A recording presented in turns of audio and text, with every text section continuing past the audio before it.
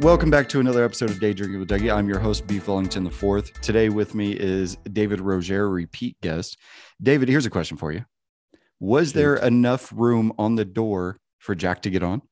Not only that, but I've studied buoyancy for the last 14 and a half years, give or take 10 years. And not only was there enough room, but that was, as we know, from both having a background in carpentry and carpetry, both laying carpets and carpets.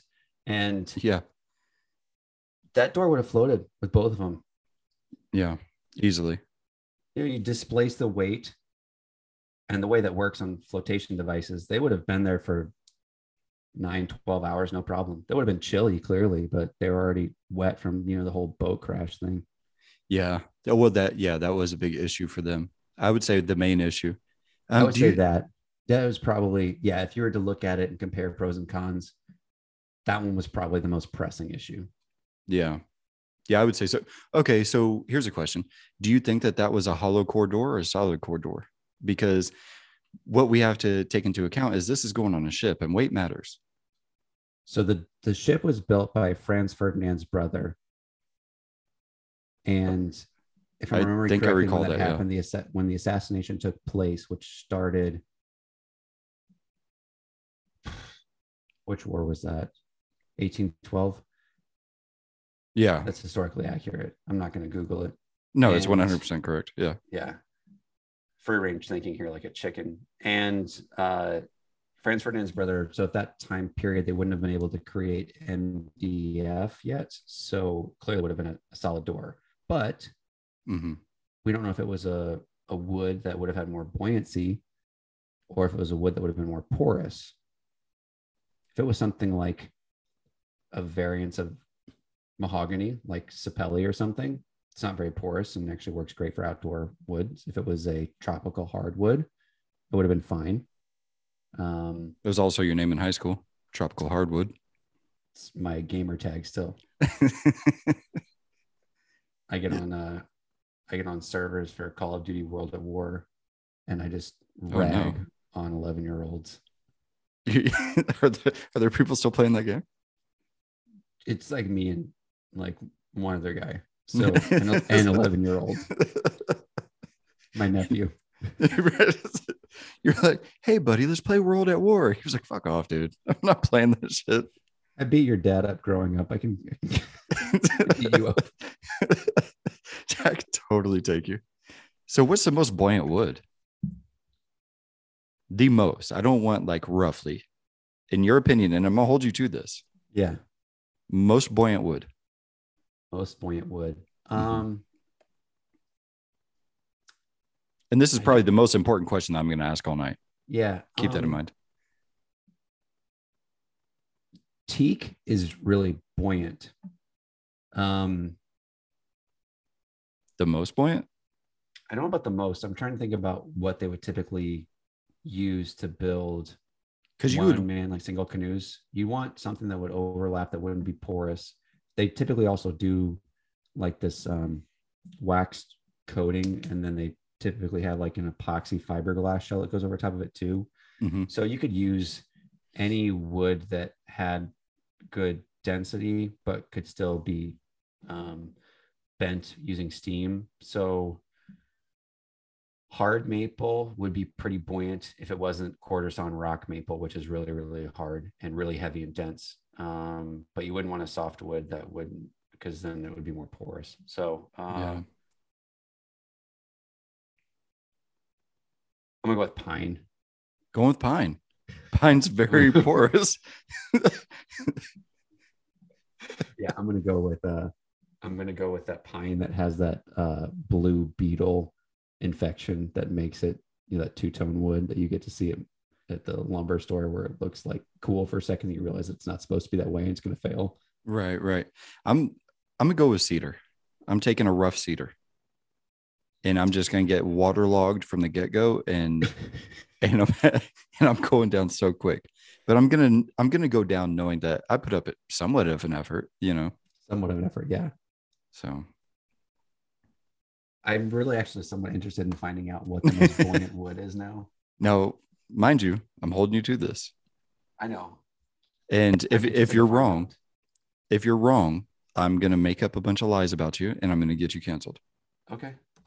Not just from this podcast. I'm gonna cancel everything in your life, including your credit cards. It's like the third search thing we type in, most buoyant. Balsa wood is. Balsa wood is the most buoyant. Yeah, that's somewhat surprising to me because it's typically used for small projects and whittling and stuff. But I guess that would make sense because it's so light. Would that be like a birdhouse wood? They typically use that for like boxcar race cars, like because you can carve it super easily. And we do a lot of guys who carve birds and stuff use that. So smaller, Carve birds? like, yeah. If you like little figurines. Yeah. Oh, not like take a razor blade to a live bird. I was gonna say, man, that shit got weird. You know me sitting on my porch whittling away at this poor woodpecker. It's just squealing. Oh. Can't get this thing off my leg.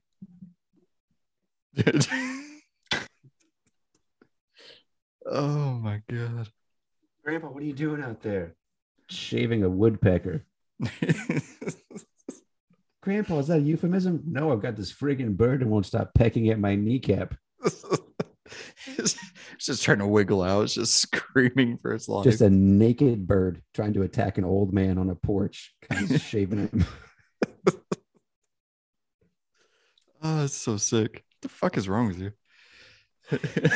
I don't know, but honestly, the visual to me is really funny. Just this idea of this old man sitting like an old crooner sitting on his porch in a rocking chair, peacefully trying to shave a bird while in his overalls, digging into, going through the thick denim to get to his kneecap. Oh no, that's hilarious. The visual is horrible, but pretty funny. Yeah, this is going to ruin somebody's day when they listen. I hope so. I hope that I simultaneously ruin people's day and bring joy to them at the same time. I hope there's like some emphatic bird watcher that's listening. That's like, what the fuck? What the fuck? You can't say that. So funny enough that we've gotten on the topic of birds, but I remember I went on a date one time and met the girl's family, and they asked me what I wanted to do.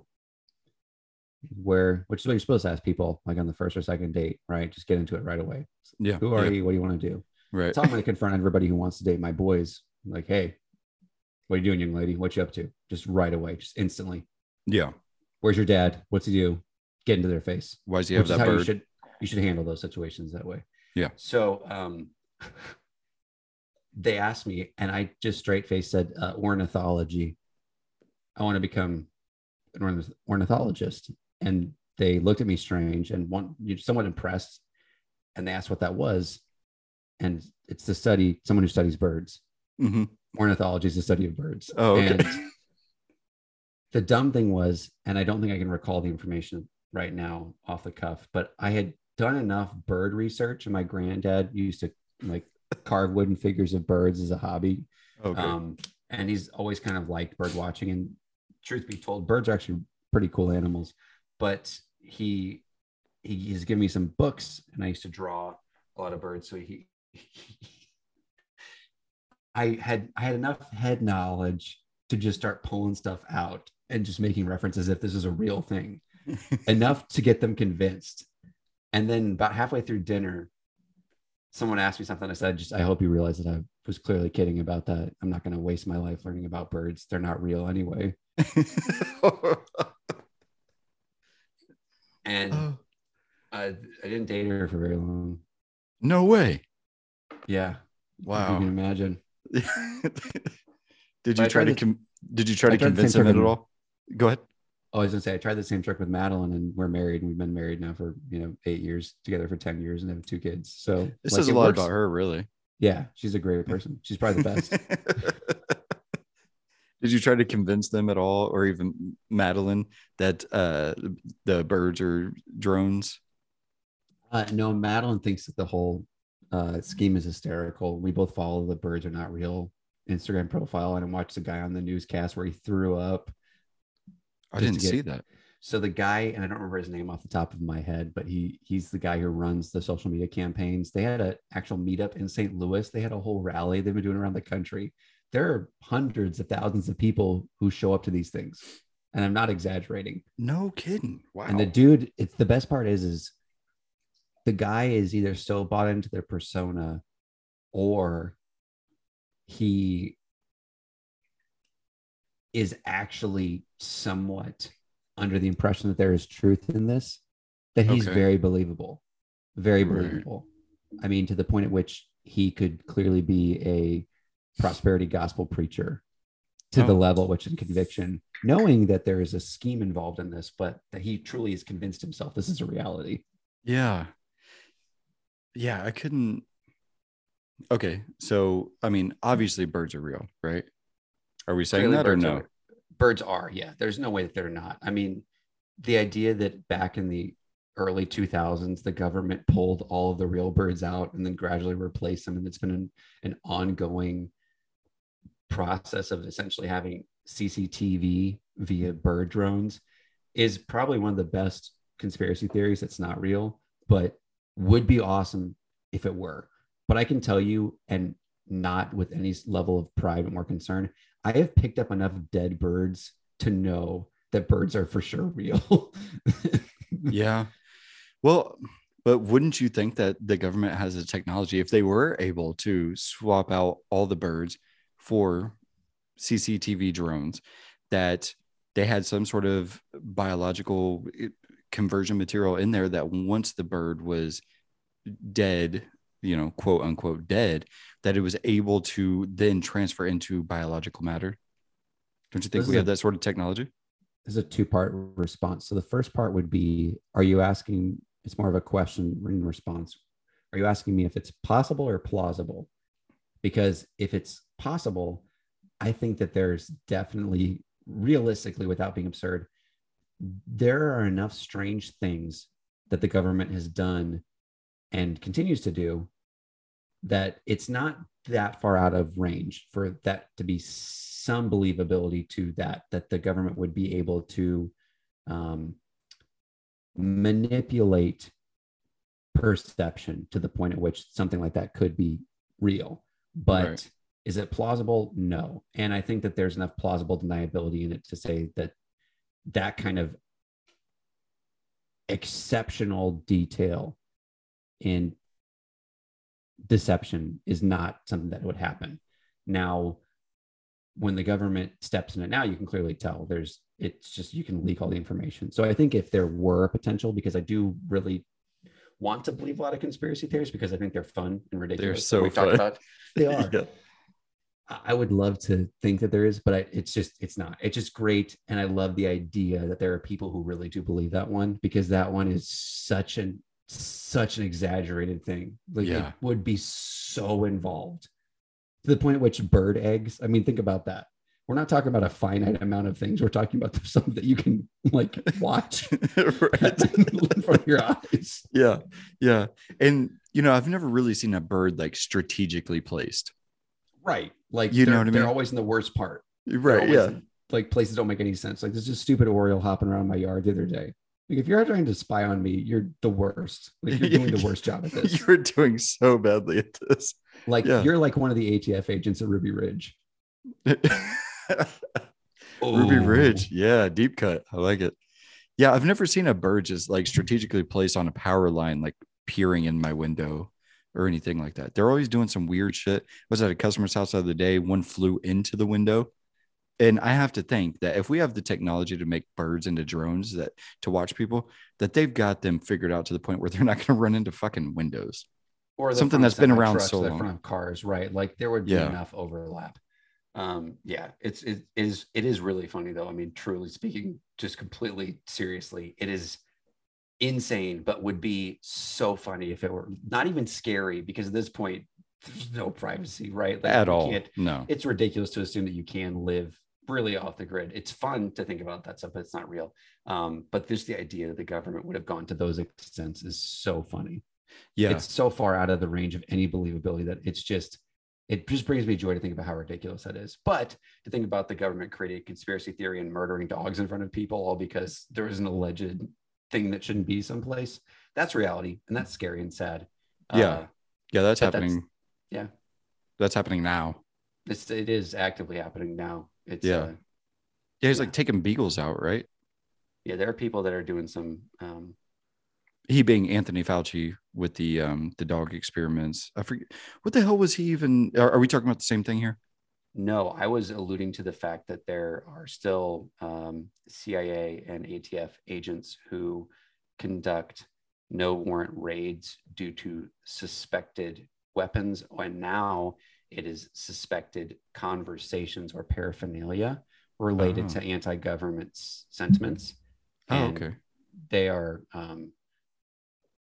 breaking into homes, and there's a couple of accounted cases where animals have been killed and individuals have been harmed in the illegal seizure of suspected property. So, yeah. Okay, I thought you were. But let's put all of our faith and trust in, these governing bodies because they have the best interests at heart. They haven't steered us wrong yet, David. They haven't. It's been there.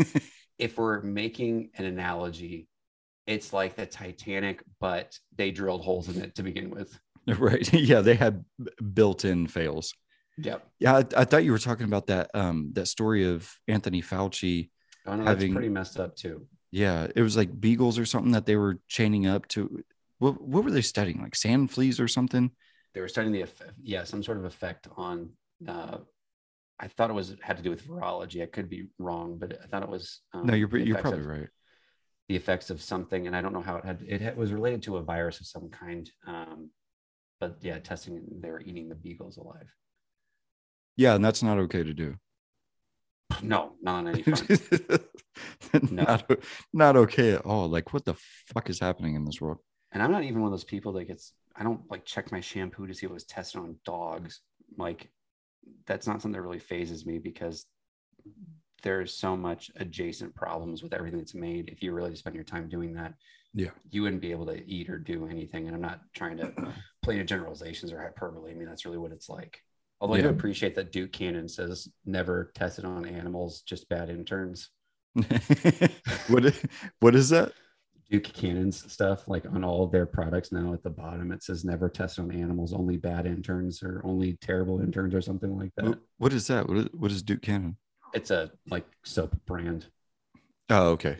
Yeah, they're the ones that have like the big ass bar of soap is their claim to fame. And now they have this soap that's like thick stuff. Thick stuff? Oh yeah, it's like thick is what's called.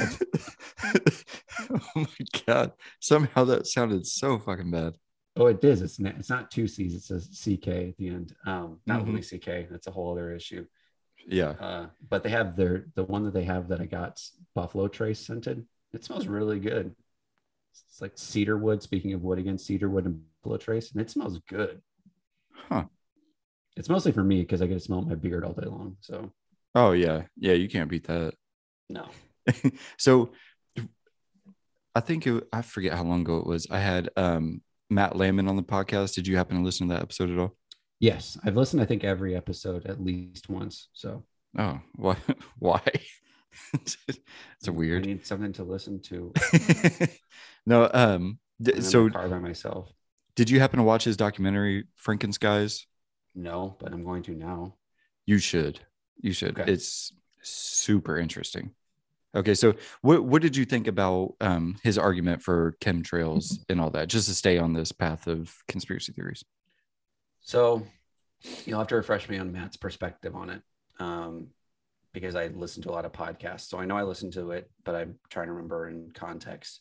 I worked at a bike shop with a guy who was fully bought into the chemtrails, not contrails, but chemtrails ideology. Yeah. The government is controlling weather patterns and moods and allergens in the sky. So this is one of those things where it's probably not far as a step, and you have to come and let me know what Matt was thinking to make sure, because I'm just drawing a blank on Matt's perspective on it. But the possible and plausible. Mm-hmm. Is it possible that the government would be controlling things in the atmosphere via planes in order to affect something? Maybe, but plausible, probably not. Now, all of the things that Alex Jones says that people get upset about because he's crazy and screams everything that he says, Right. and his train of thought is so convoluted. But you look at how much that guy said 10 years ago, that was true, but it seems so absurd people didn't want to believe it. And I'm not condoning him, by the way. I think the guy said a lot of things that are insane, but there's certain things like when he went on the tirade and said, like, they're putting chemicals in the water, making the friggin' frogs gay. Oh yeah. Like that's, I love that. one of my favorite bits. The guy clearly is not okay in certain aspects. However, when he talked about the whole pedophile globalist ring that was occurring, and then all the stuff with Jeffrey Epstein and all the people connected to him. Yeah. Now it's like, wait a minute, you're really not that crazy. Right. Yeah. Right. So he talked about chemtrails at one point, Alex Jones did. I think that there is a possibility that they could be affecting certain things. Now, to the degree at which people exaggerate it, I don't think so. I think that pharmacy companies, and if you look at who they're connected to and the industries they're connected to, they have a lot more push and pull on what gets into our systems. And I think that that would be a trail to go down to really try to determine who is trying to have an effect on our body and who benefits from it. And with the free market system we have with hospitals, and once again, this is sounding like more just a conspiracy theory episode, but I try to be very much a realist, that the idea that you have any privacy is silly because the government owns you as soon as you have a social security number and you get a credit card or have a bank account. I mean, what information do they not have, right? I mean, every time you go someplace, you have to give your social security number or this. So it's like, they know who you are. Nothing's private. They have your IP address. Even VPNs are sold by VPN companies. So you figure that one out. Right. I'm using Ramen and Salamanca as my VPN. And who's providing the VPN? You don't think that Nord is selling information? Right. Yeah. So to get back to chemtrails, I don't think to the extent they probably have some effect. If anything, maybe with the idea of trying to control allergens, maybe for a positive outcome could potentially be a thing, or maybe trying to affect or negate severe weather patterns. But then you look at how terrible anybody who deals in meteorology, like their percentage of success is so low. And with the accuracy we should be able to meet with barometers and the military level equipment that they use, and you look at the military's ability to predict weather patterns, and then you look at the civilian ability. I don't think the government's controlling our atmosphere and weather patterns to an extent that's effective, because they'd be essentially shooting themselves in the foot without, borrowing that colloquialism. Yeah. And that's really where I was having trouble, because there is documented reports of, like, I think Abu Dhabi makes it rain, like they seed clouds like once a week and makes it rain there because it's so hot and they need the moisture and all that. So they're using it for that. But Matt Landman was under the impression, and he's made an entire career out of this. Like, this is what he does. He's created an entire movement, and he does, speeches, and, he does all these things. I've got a 3-hour drive tomorrow. I'm going to listen to the episode again. Yeah. And also, if you go to the Higher Side Chats with Greg Carlwood, he's got 2 episodes on there, where the second episode is talking about 5G in conjunction with the chemtrails and so on and so forth. So it gets into a little bit deeper, and he was wanting to come back on the podcast and talk about 5G and stuff like that. I just need to do some more research to figure out some good questions and a good angle on it.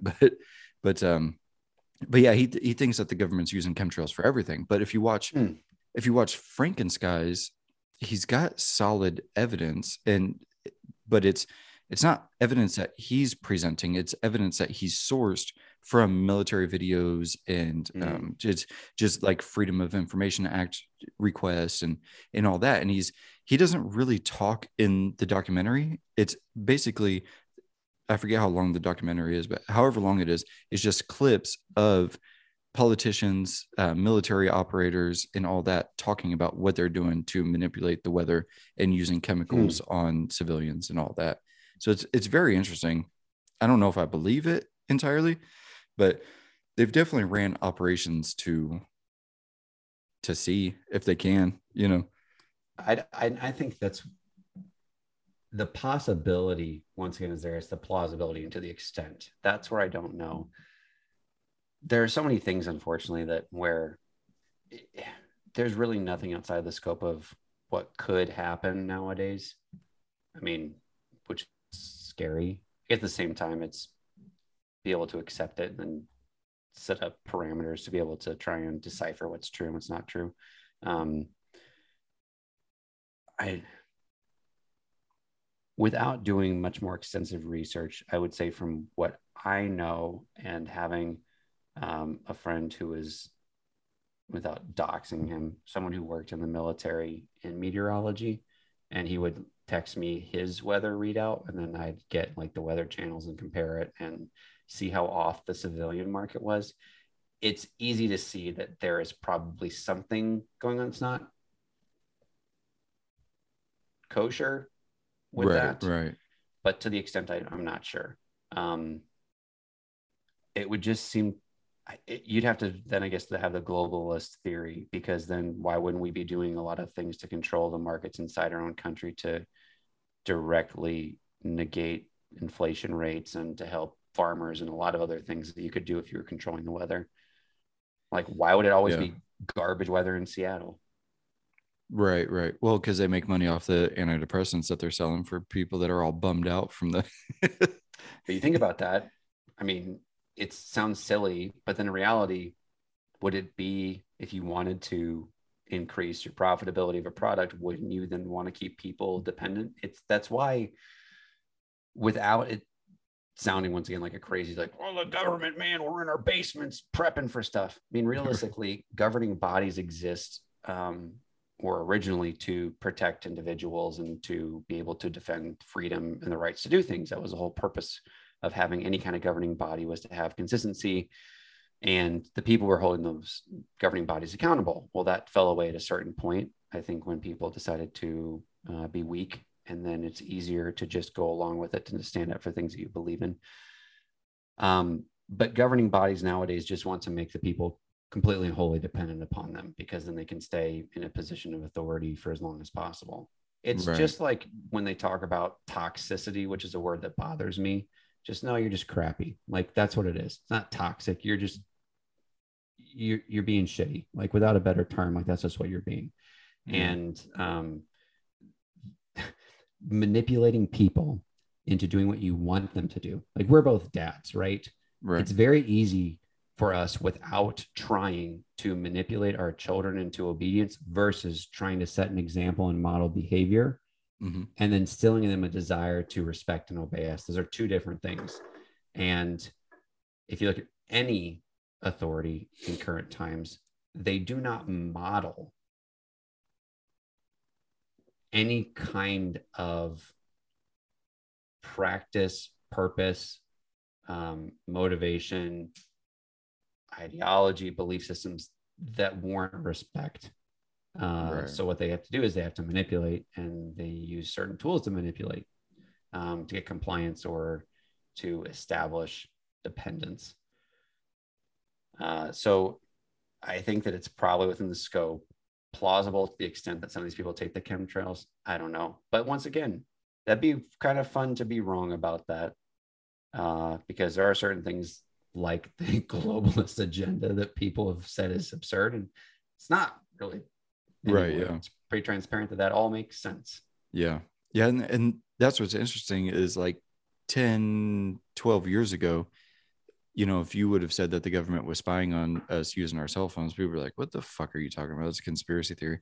And then Edward Snowden comes out and was like, oh no, they actually are. And now it's just a decade later, now everybody knows that.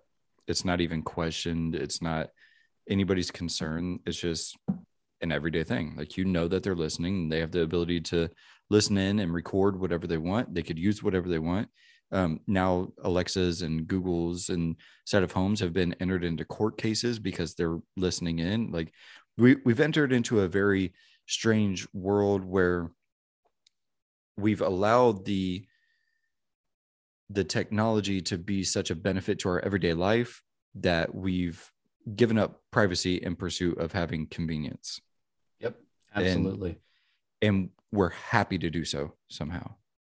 Yep, it's really silly. So I think we've talked about it a little bit. So I won't disclose information on location and stuff. I'm sure people know from hearing other podcasts relatively like what area of the country we're in. But we're looking at doing homesteading in the next year or two, getting started, and we've been actively shopping for land to do that because we want to be more self-dependent and self-efficient and self-sufficient in a lot of areas. And a big purpose of that is because we're raising our family. We want to raise our boys to be men, which I know a lot of people would say like, oh, whatever, but we want to raise them to be men and to be strong men who are capable of doing things and being able to take care and provide. That's very important to me. It's a very strong conviction I have. And it's something that I've tried to instill practice and convictions in myself to do more of and to become more self-sufficient. I've always desired to be that way and not out of a sense of pride or not relying on other people. But if I live my life in a way where I am dependent on other people and or rely on other people for things to be completed, I'm at the mercy of hoping that someone is either available or willing or desire to do that. And I think that's a very scary premise. Yeah. We saw the fall through with the supply chain. Mm-hmm. We've seen difficulty with power companies. We've seen difficulty with water companies. We've seen when natural disasters occur that whether or not that's controlled by the government, if we're, you're just alluding to that idea of the chemtrails. I don't want to be in a position where literally everything in our life, we're dependent on someone else or something else. Right. We started gardening last year. Nice. We're going to be partnering with some farmers and some meat processing places and buying some longer term food stuff. We've been trying to actively prep for longer term food storage and not out of a sense of prep because we think there's going to be a nuclear fallout and we got to have a bunker because that's just like guys who have a bug out bag but have a family. It's like I'm just going to say you're retarded if you do that, because are you going to go bug out in the woods with your survivor man mentality and leave your family to starve and die? Right. You shouldn't be trying to bug out. You should be trying to hunker down and, establish a strong family. I'm more of a fundamental and traditionalist, and those are important things. It doesn't mean you can't enjoy life and still enjoy technology. You and I are chatting. We only live like 7 hours, 8 hours away maximum with traffic. Mm-hmm. We're talking on 2 computer screens with microphones. Like there's benefits to it, but at the same time, this should be a very small portion of what we do with our technology. I'm even at the point now where Madeline and I set certain days where we just straight up don't look at our phones. Like, oh yeah, I know important. You talked about that. You and your wife do that shut down like one day a week where you just try to not do anything. And that little bit of it, you're not nearly as dependent, and that dopamine drop that you get, take that away, go outside, draw a picture, do something. There are so many things you can get to get that kind of dopamine drip. So with all that to be said, I think that whether or not you fall into any sort of political spectrum, which I try very hard to not, I think I would fall more in like if you had to put a party, like the voluntarism or libertarianism, but I don't wholly subscribe to either of those because there's a lot of failures and faults with any system. It's created by man. It's just how it works. Yeah. You got to start to realize there's enough problems in the world where you have to start thinking longer term, and taking it a day at a time is not really a good mentality. Yeah. Enjoying it a day at a time. Yeah. But trying to prepare your life or deal with life a day at a time is not a good idea. Yeah. Yeah. If things really hit the fan and say all of our resources that we typically go out and purchase at, a grocery store or getting, gasoline or whatever the fuck, most people 2 weeks from now, even a week from now, would be absolutely fucked. It'd be mass chaos if that supply chain was shut down entirely. A week from now, people would be robbing their neighbors. They'd be burning cars in the street. It would be mass chaos on a level that nobody's ever seen. I think that people often forget certain things in life. One of those things is most people are capable of extreme violence. And I don't mean words, because I don't think that's violence. I think you can say hateful things. I think you can threaten people, but I don't think you can. I don't think words are violence. It's a personal opinion, but I don't think words are violence. I think you can say hateful things. I think you can do horrible things with your words, but you can't be violent with your words. Right. Physical violence. You let me pose a scenario, because I think both of us would be in a very similar boat. I think both of us try to be mild mannered for the most part, respectful individuals who contribute not necessarily directly to society as much as directly to our families, and then those that we are in close contact with, or with which we are in close contact. I'm not putting prepositions at the end of phrases. And if something hit the fan, and let's say neither of us had anything prepped or any forward thinking, how long do you think it would be until, let's separate it a little bit so it's not quite as real for people listening, so they don't have to get spooked by it, even though this is a fairly heavy concept. If we're in a movie like A Quiet Place, okay, and something happens where these crazy monsters come and eat people, and there's very few people alive, and it's you and me, let's say, and I consider you to be a friend and someone that I would trust, and actually, if we lived closer proximity, I imagine we'd probably spend a great amount of time together. For sure. If it came down to you or me, I think we even have had a conversation offline somewhere. If it comes down to you or me in that scenario, I'm going home to my family. Yeah. And it's nothing about you, but that's how we're programmed. If I've got responsibilities to and for my family, I'm the one going home at the end of the day. Yeah. And I'm settled enough to know that I'm okay with that, and I will reconcile that with anyone or anything at any point. And that doesn't mean that I have this desire to hurt people at all. In fact, I don't. Oddly enough, I think that you should strive for pacifism. I think you should be prepared for anything but strive for pacifism, and not pacifistic in the sense that you're not willing to do something, but that you're not trying to engage or instigate situations. Mm-hmm. That you should be adequately prepared. It's an old adage, but if you want peace, prepare for war. It's the reality. Yeah. You should be adequately prepared for anything at any time, hoping to never have to use it, but being prepared if you have to. So in that case scenario, if something were to fall through and the supply chain were to fall out, it wouldn't be very long, Doug, if we didn't have anything where, if it was me and feeding my family, I really don't know how far I'd be willing to go, to be honest with you. Yeah. I mean, I'm not looking to be malicious to anybody, but I got to feed my kids. Yeah. Yep. Me and my family's always going to be okay. Yeah. At the end of the day. That's kind of it, right? Is that, I mean, we've talked about certain things, but I'm going home at the end of the day. Yeah. 100%. Now, I also take responsibility for the lives around me, even strangers, right? I'd be willing to put myself on the line, but if it's not a scenario where I'd have to, if it was something going on 2 hours away, I'm not driving into that situation, right? Yeah. There. Much like if we were in a situation, I get my family out of there instead of engaging, I'm definitely getting my family out of there. Mm-hmm. Because I have a responsibility to them first and foremost. They've been given to me. They're to be cherished and treasured and cared for and loved and respected above anybody else in my life. But yeah, the idea that people live in such a comfort zone where that is foreign to them, I think it's because they've been coddled. I think it's because we have it so good. Even people who don't have it so good, we have it pretty good. Yeah.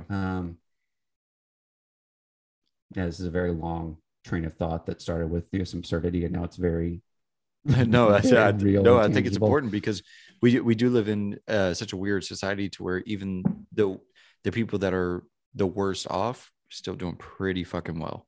You know what I mean? Like, look at the homeless encampments in like California.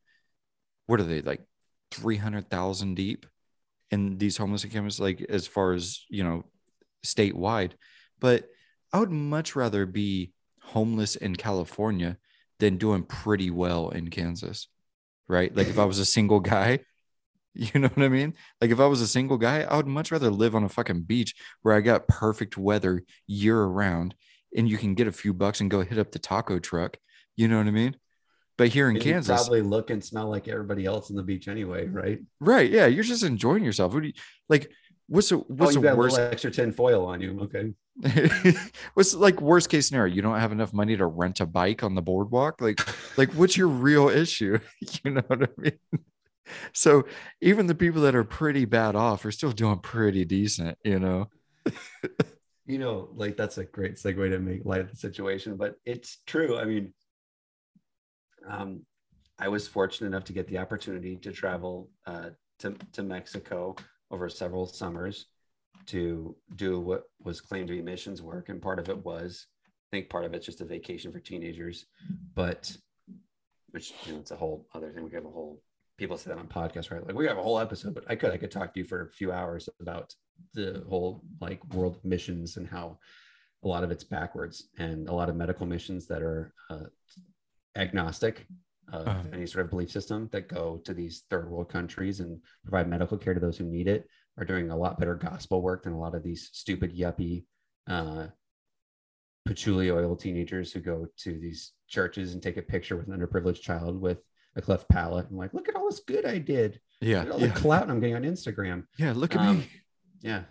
What a big bag of excrement I am. But being there when we were in like Guadalajara and then a few places, there's a little city at the Zapopan and then Taracuato and then Tlaquepaque, which are all different villages that are set up in different areas of Mexico. In Taracuato, they are Native Americans who live in South America, adjacent to it, who have migrated from South America to the southern portion of North America and Mexico. And they speak a different language. These people literally live in mud homes, right? These people, when people talk about being dirt poor, they are. Right. They don't have anybody. And the government sure is not giving out stipends or helping them out. And I don't mean to make light of it, because I think that there is a need for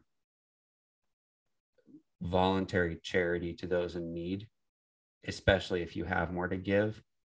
And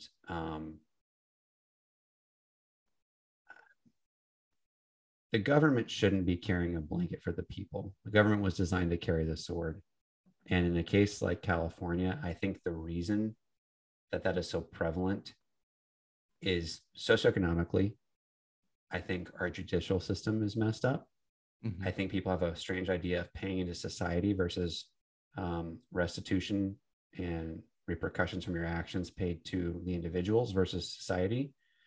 Someone came in and shot me in the face. I don't want that person to go to jail. I want that person to have to work in indentured servitude to my family for the rest of his life.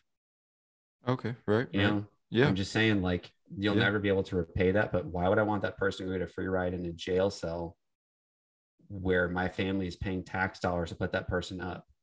It's a very backward system. That's another very lengthy discussion. But even something like that, we've lost sight of this. And so there's this idea that we're paying a debt to society. That person doesn't owe crap to society. They owe a lot to my family. Yeah, for sure.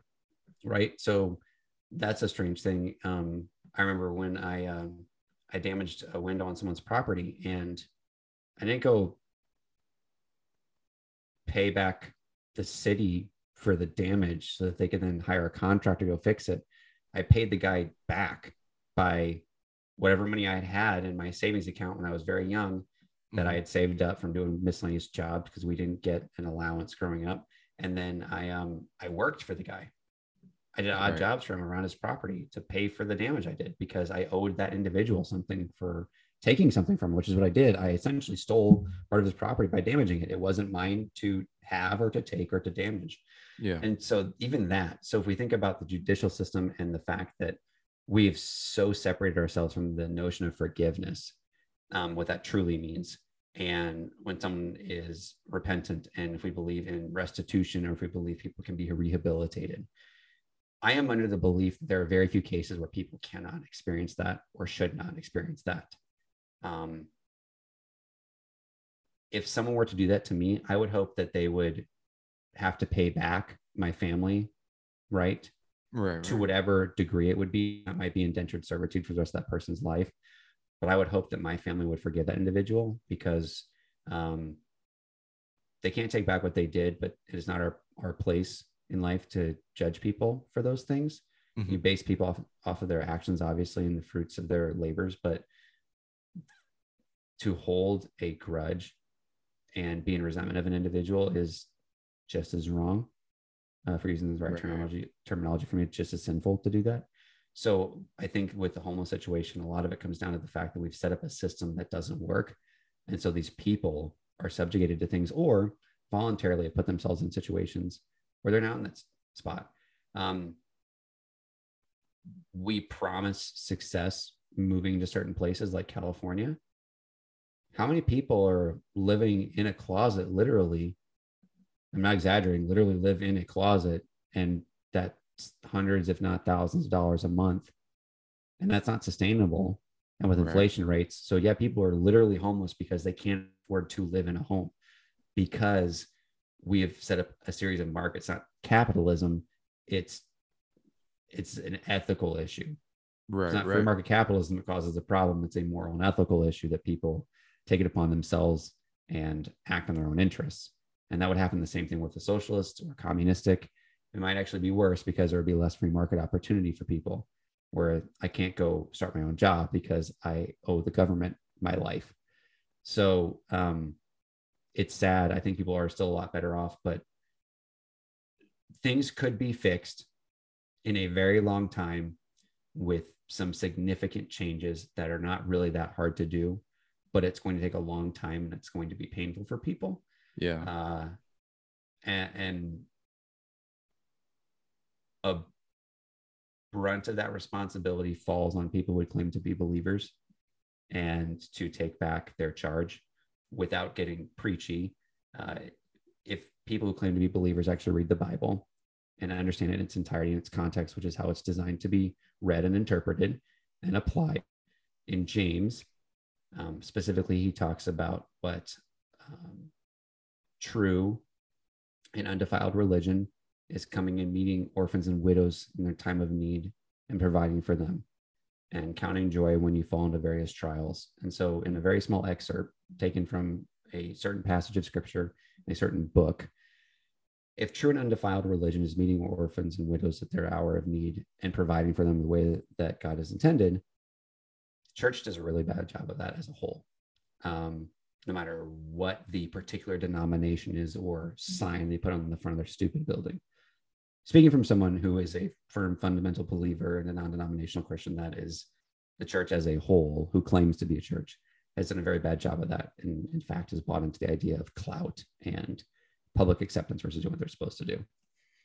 So that's why you get a government that has fake bird drones that are controlling the weather patterns to be able to manipulate people to create subservient desires, because people are not seeking the truth. Instead, it's easier to believe a lie and fall into a line of convenience.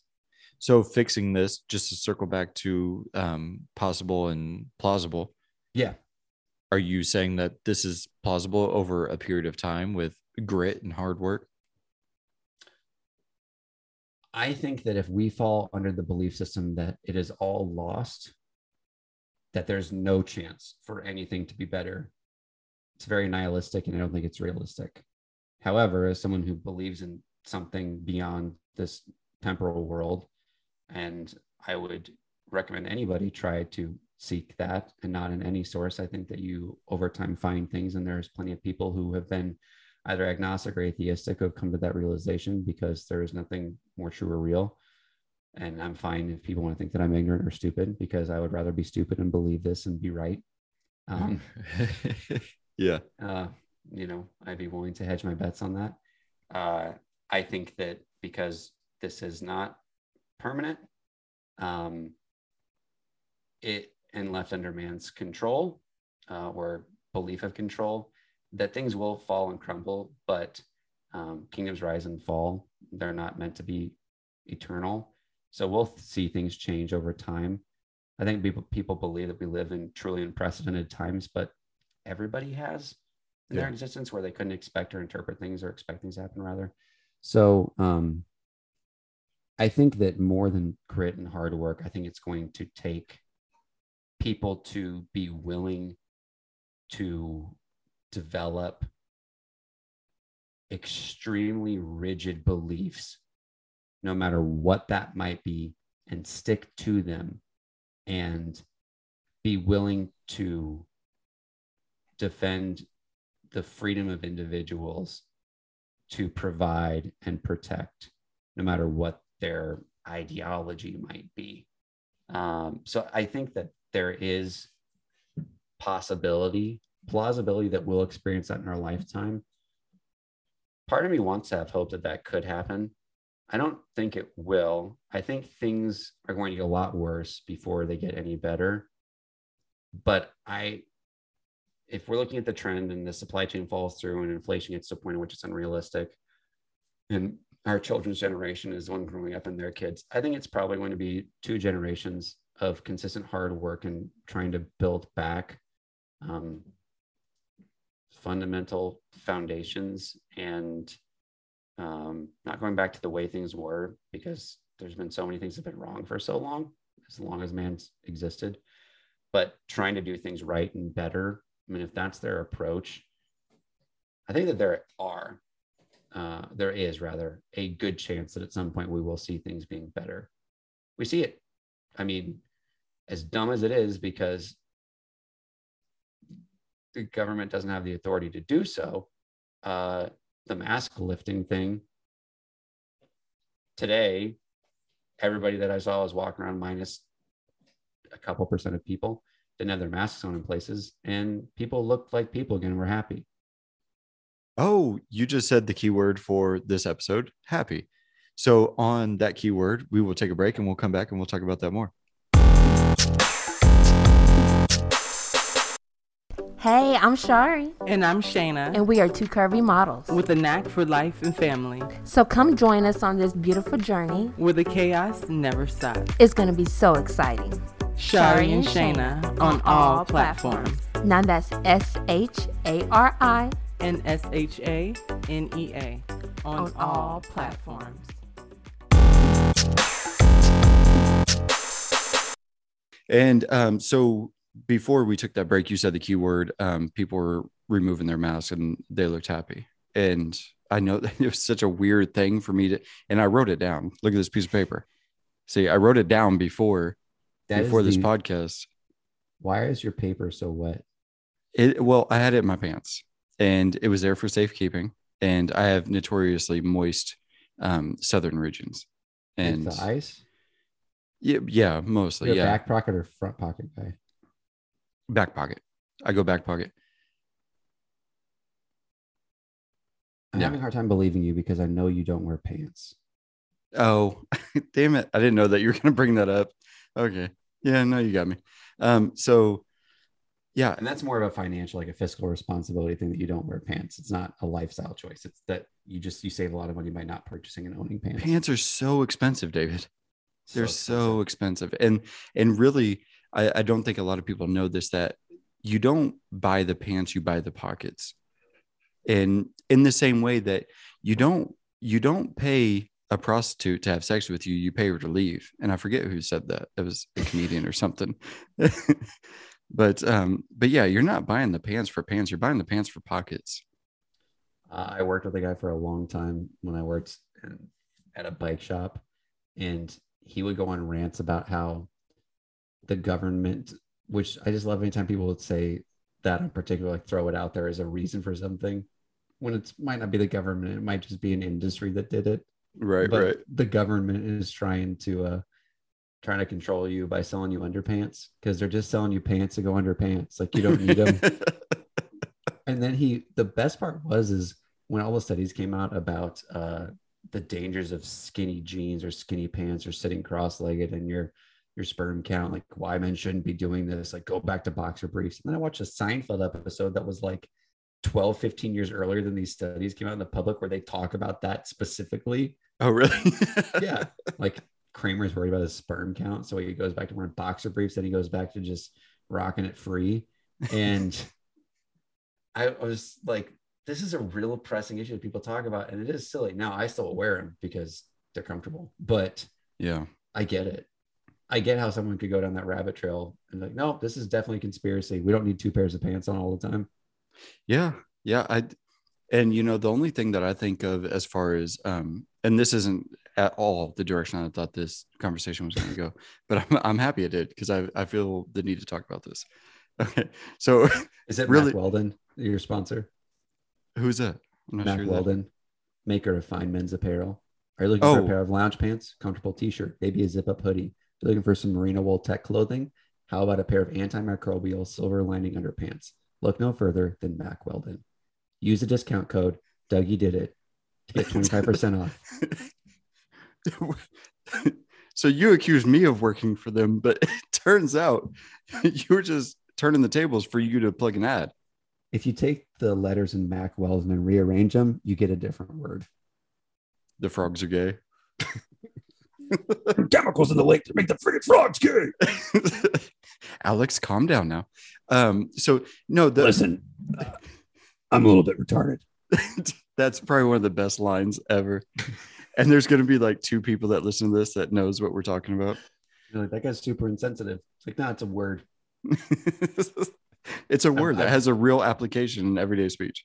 As someone who literally has had people say some of the most violent, hateful things about me and has had my feelings hurt, at a certain point you realize it's just words. Like, yeah, it hurts. And yeah, you might be psychologically damaged. And yeah, you might have to go to therapy or talk to somebody for the rest of your life, but they're words. Yeah. Yeah. They're words. Grow up. Yeah. I'm rubber ear glue your way out of this, Yeah, exactly. I'm going to glue my rubber to you. And now we're stuck together. Yeah. Well, that seemed a little gay, but gay's another thing that you can't say. You can't say that, right?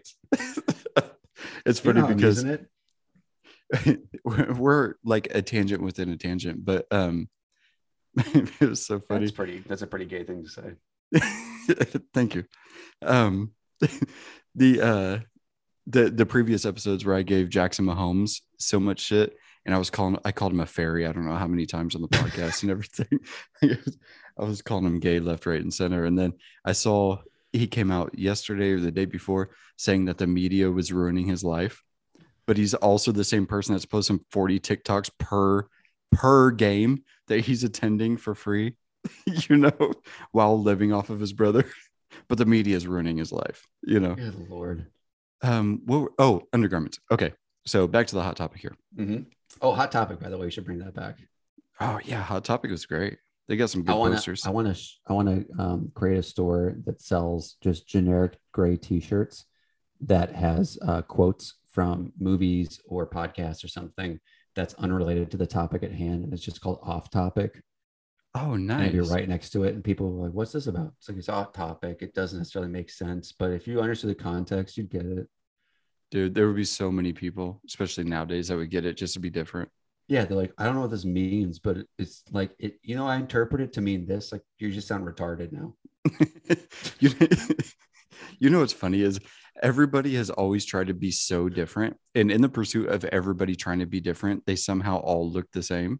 I'll tell you what, like, I bought these glasses because I don't like to wear dark glasses look at my face. And I remember looking at a certain pair and Madeline said, I don't know, they don't look like really, they don't look like a straight guy would wear those. And so I got a different pair. It's like, are these better? She's like, yeah, those work for you.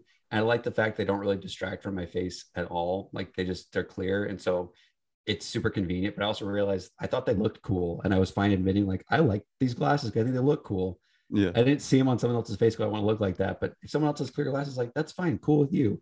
I like this hat because I saw a Sendero ad and I like their hats. Like, that's a cool hat. I want that hat. Right. But people then were like, this is just my style. It's like, no, I bought this hat because I liked it. I bought this shirt because it's Woven brand, by the way. Speaking of which, if you want a deal on Woven shirts, it's WOHVEN Woven. You can sign up $11 per month. You get a shirt shipped straight to your door at the first of every month. Use the code Dougie Did It Again for 25% off.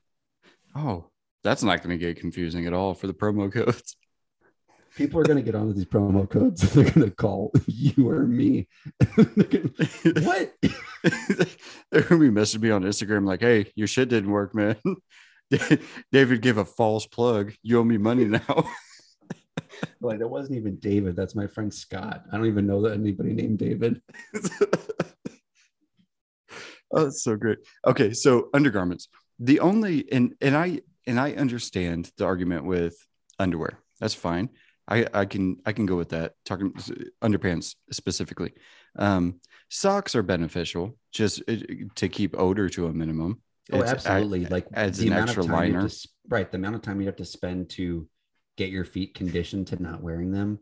You either have to grow up like that, or you have to ruin your feet, shoes, and people's lives for a while because of how bad it's going to smell. Yeah, but I will say, and if push came to shove, I would get rid of socks. It wouldn't be pleasant for anybody near me, but I would do it. The only thing that I'm not going to get rid of is undershirts. And this is something I don't know if I've said it on the podcast, but I've said it to my wife, Shayna, for years. And by years, I mean like the past few years. And I realized I reached a certain age / maturity when I started tucking in my undershirt. Oh, yeah.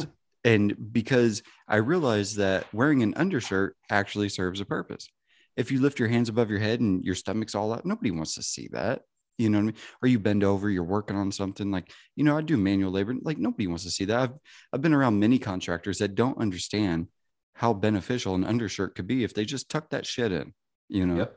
And you can get like super thin undershirts. Get like something that's basically, a moisture barrier that just pulling material. All the time, not material. That sounded weird. Like it's pulling material off your body. Pulling body material. It's like a skin graft. It's exfoliating. This thing's made out of, it's just like 100 grit sandpaper.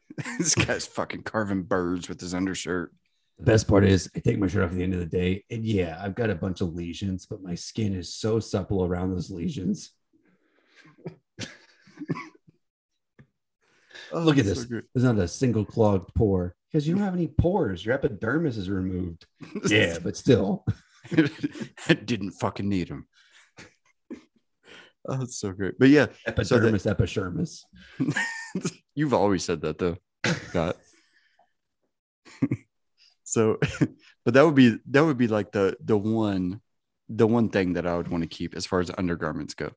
And in this conversation, since the ad break, I've never said undergarments more times than what I have. I've never heard anybody say undergarments as much as you. And I was in a Mormon church for a little while. Yeah. Well, that was interesting. That's not true. I wasn't. You can't get in there unless you're part of it. Yeah. I had like a free, like I got it from Wendy's where you get like a free Frosty and access to Mormonism.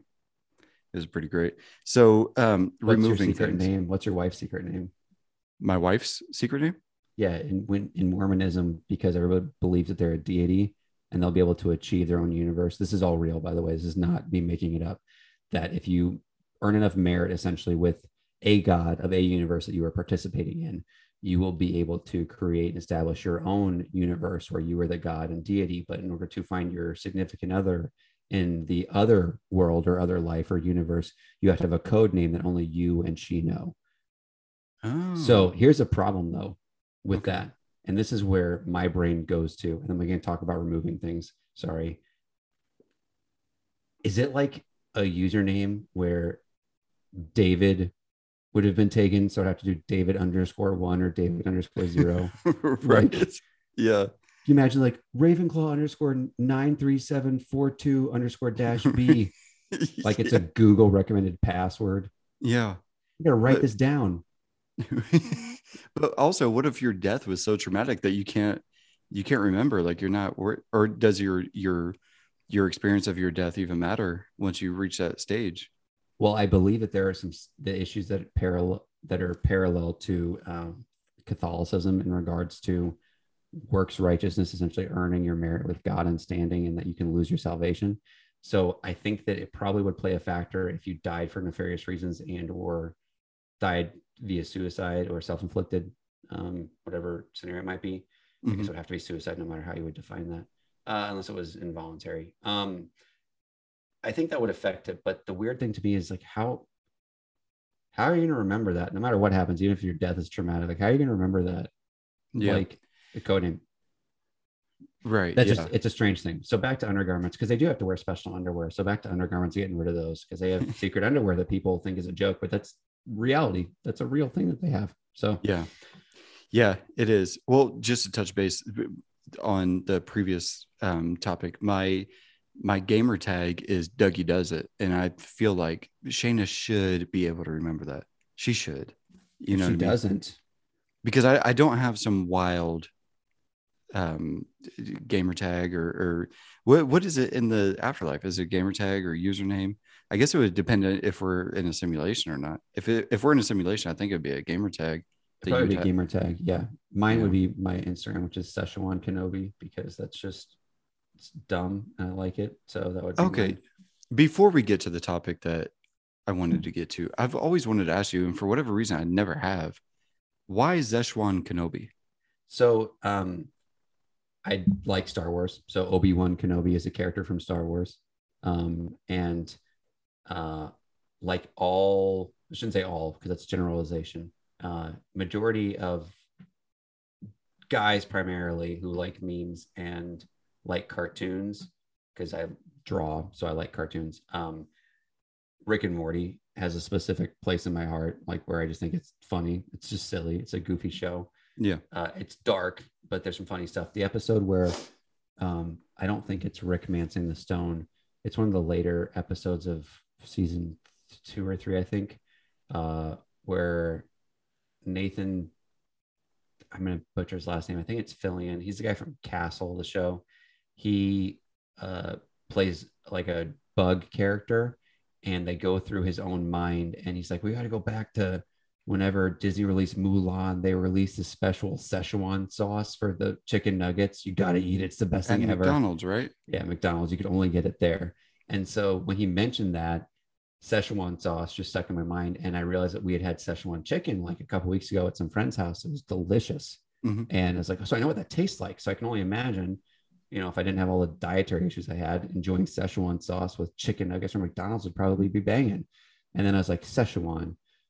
And I was just like, Szechuan, yep. And I looked and no one else had taken it. It's like, that's a super like pop culture reference, Szechuan Kenobi. So that's why. It's pretty fucking brilliant, if I'm being honest. I think it was more a stream of consciousness for someone who might be mildly autistic. Yeah, maybe. Let's not take that off the table. People like use that word like it's a bad thing. You know, most people who have some sort of degree of autism are highly functioning. They just like the obsessive compulsive aspect of it. I think it's just a tendency people have who might be on the spectrum a little bit. And I'd be okay if I was. Yeah. And I'm fine if I am. Like, it's fine. Like, it'd be cool. I mean, okay, you know, whatever. Yeah. I was just having this conversation 2 days ago with somebody where I was saying, and I'm not making any sort of joke or anything, but I thoroughly believe that autistic people are some of the most, if not the most brilliant people to ever walk the face of the planet. Now, obviously there's a spectrum, but I feel like there's a lot of autistic, you know, Asperger's and everything. I know that all kind of funnels down into the same kind of category. But if we didn't have those people that were just hyper dialed in on things, we probably wouldn't have the things that we have now. No, we wouldn't. Everybody has to have a specialization in it. So this is actually a topic, you know, you asked, is there anything in particular that I would like to talk about? This does tie into something, but I want to get back because I know I keep not purposefully, but unintentionally interrupting based off of my stream of consciousness thought with you or just conversation. And it's rather freeform. So in regards to removing things, undershirts, not getting rid of, I'm a huge proponent of not getting rid of undershirts. In fact, it bothers me when dudes don't wear them, especially with dress shirts, because I wear dress shirts on a rather frequent basis because I have to for work.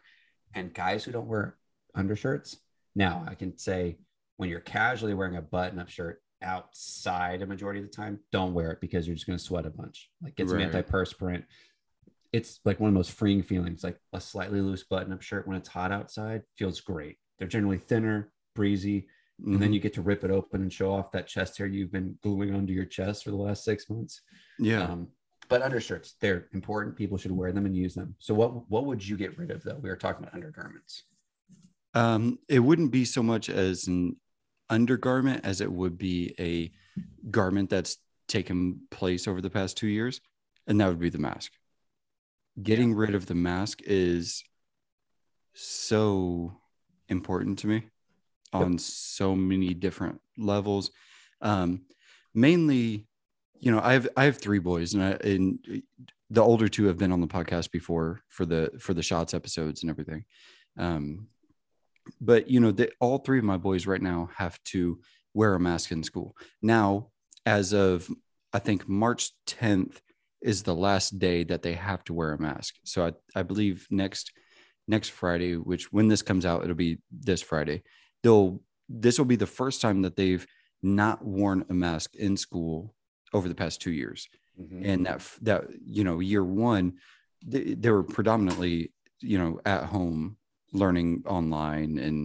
And at the very, very beginning, we were just getting packets of homework mailed home, and we were just doing homeschooling and everything, which we were fortunate enough to where I make enough money with my career that my wife is a stay-at-home mom. She's a homemaker. She does the goddamn thing. And she was able to stay at home and teach the kids and work with them with their schoolwork, whereas many families weren't able to do so.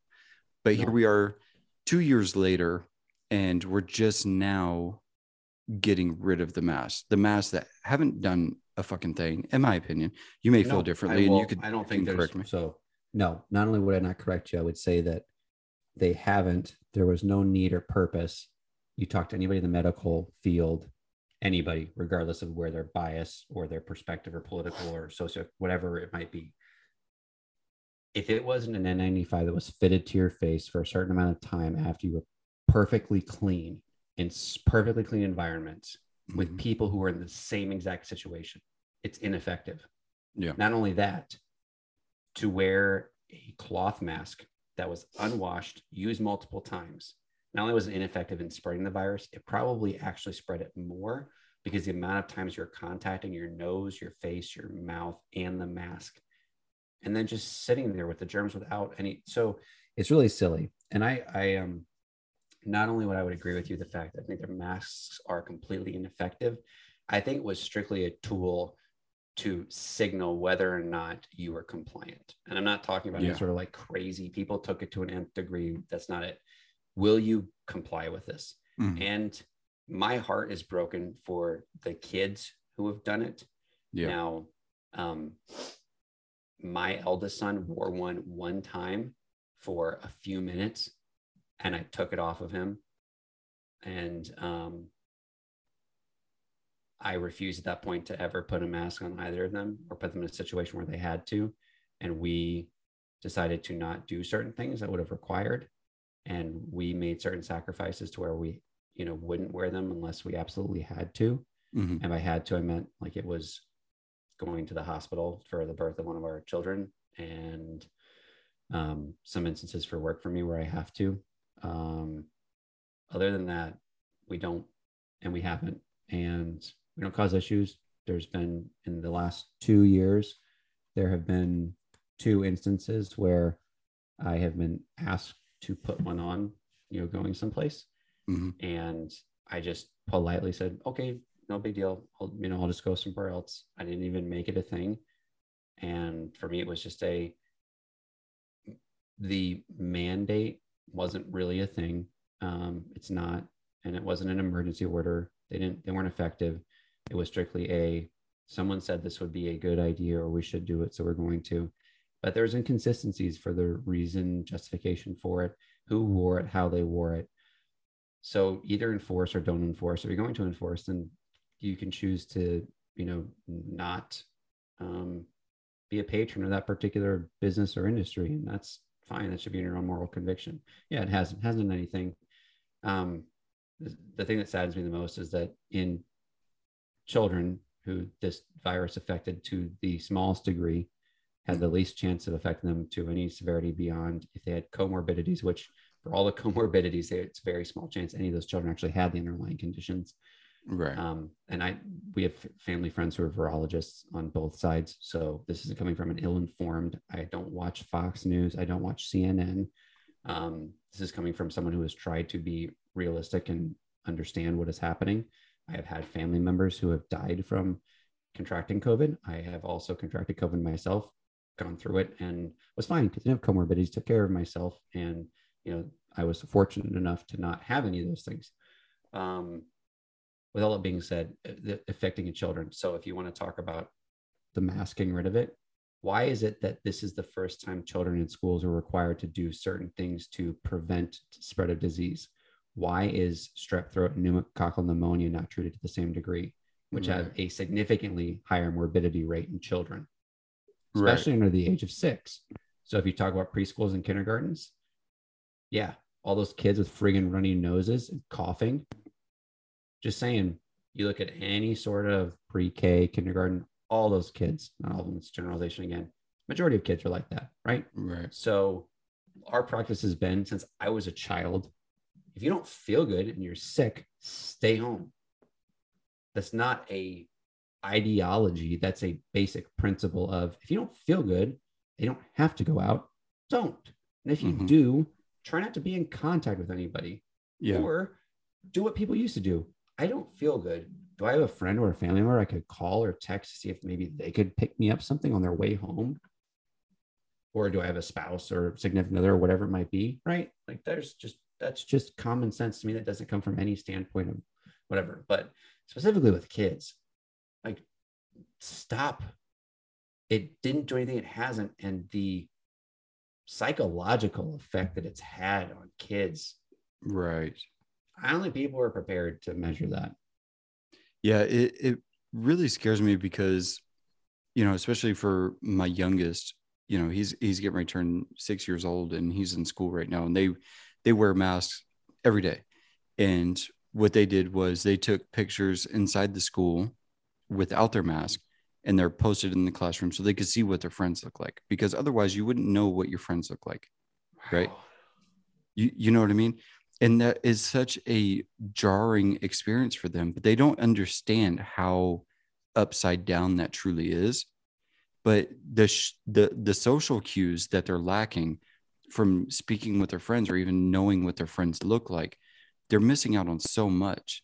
And like what you were saying, the psychological aspect to it, it's damaging in the long term, and we don't even know the damage that's being caused in the long term because we haven't experienced it quite yet, but we have a separation between human to human contact that could be quite bad in the future if you can't connect a face to a human being, to a person, to a loved one, to a friend.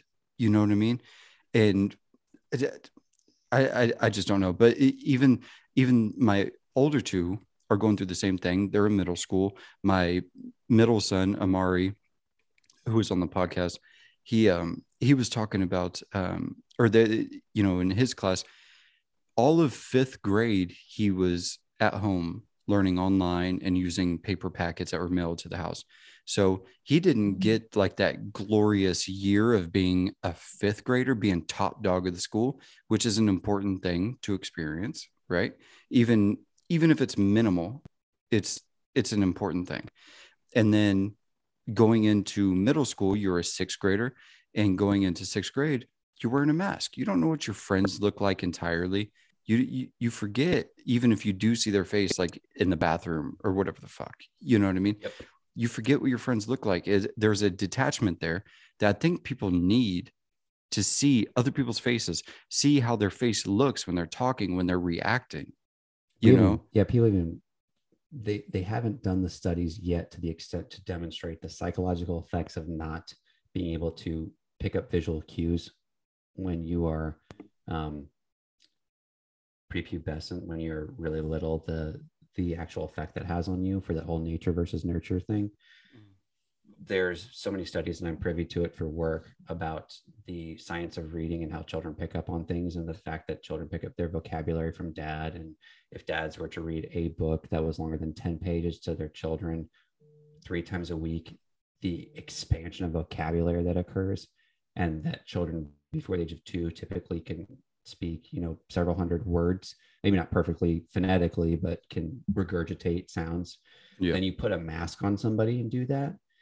Not only that, the thing that keeps coming back to it, like we just touched on, they didn't do anything. So it's really, at this point, it's just a demarcation of compliance, or we're doing this because we're on the good side about this. And it's such a silly premise.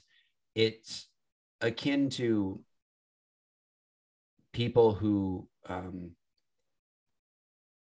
claim to be believers to then do and say horrible things in the name of God, which is blasphemous.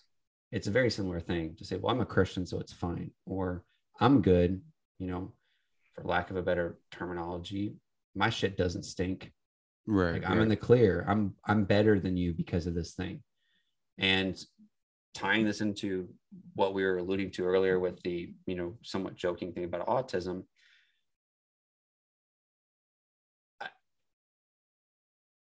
I don't think on the grand scale, people value other people. What I mean by that is every single life has inherent worth and value. Mm-hmm. It doesn't even matter if that person wants to end my life. That does not change that person's worth and value. It might change how I handle the situation, but it does not change the fact at all. And in my perspective, every single person that's ever existed was made in the image of God. And if that's what I truly believe based off what the Bible says, then every single person has inherent worth and value strictly because of that. So anything outside of that, no matter what happens, what they do, their worth and value does not change. Right. Context, situational, you know, that's different. Does not change their worth and their value. And we're so quick to change people's worth and value. There's another podcast I listen to that they do a lot of fat shaming. And what I mean by that is not just picking on people who are overweight, but the mentality and the damage that that does and how it's socially acceptable to be overweight and the fact that you just shouldn't because you should take care of your body. And from a believer's perspective, that our bodies don't belong to us. They're a gift that should be treasured and cared for and that we have a responsibility to them. But Mm-hmm. the fat shaming, like you can be 155 pounds like I am and be fat. I don't mean like be a kid and be that. You can have a fat lifestyle and be lazy and be gluttonous and lethargic and self-centered and manipulative and dependent. So, but with that being said, if I look at somebody who doesn't take care of themselves or their family, and I base their worth and their value off of that, that's no better than hating somebody for any other reason. Right. Now, Right. I can be driven mad by the fact that individual doesn't care enough to do that. And that can drive me nuts. And I can be so upset about it. But if I let that get to the point at which I start saying that that person is worthless,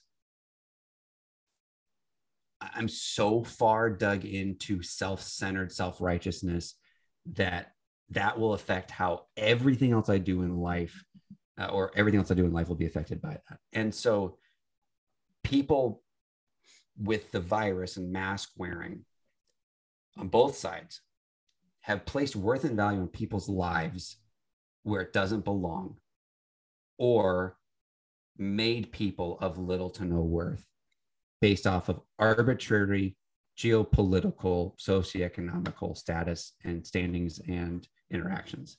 And to the plausible possible change for our country, the world as a whole, until we start valuing all of life, and I mean literally all of life, no matter what it looks like,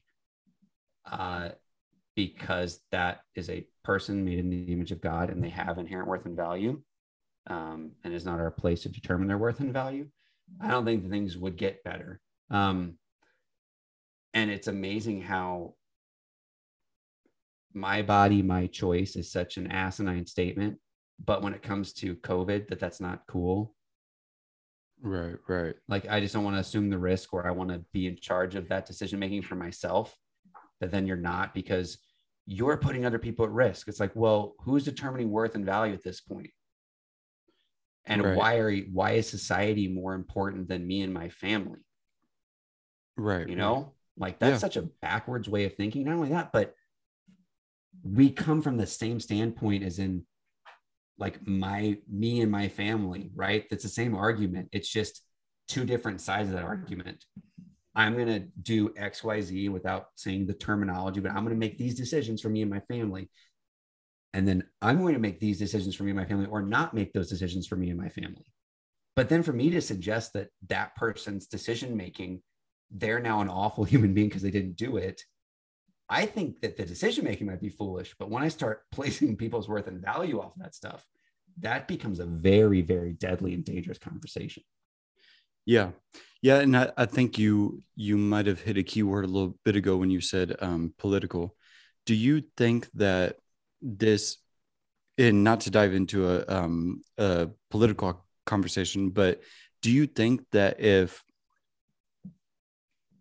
this would have happened, this being COVID, if COVID would have happened under any other administration other than Donald Trump, do you think it would have been as big as it is, considering H1N1 and all these different things? Do you think that it would have grown to be what it is now and what it has been for the past 2 years?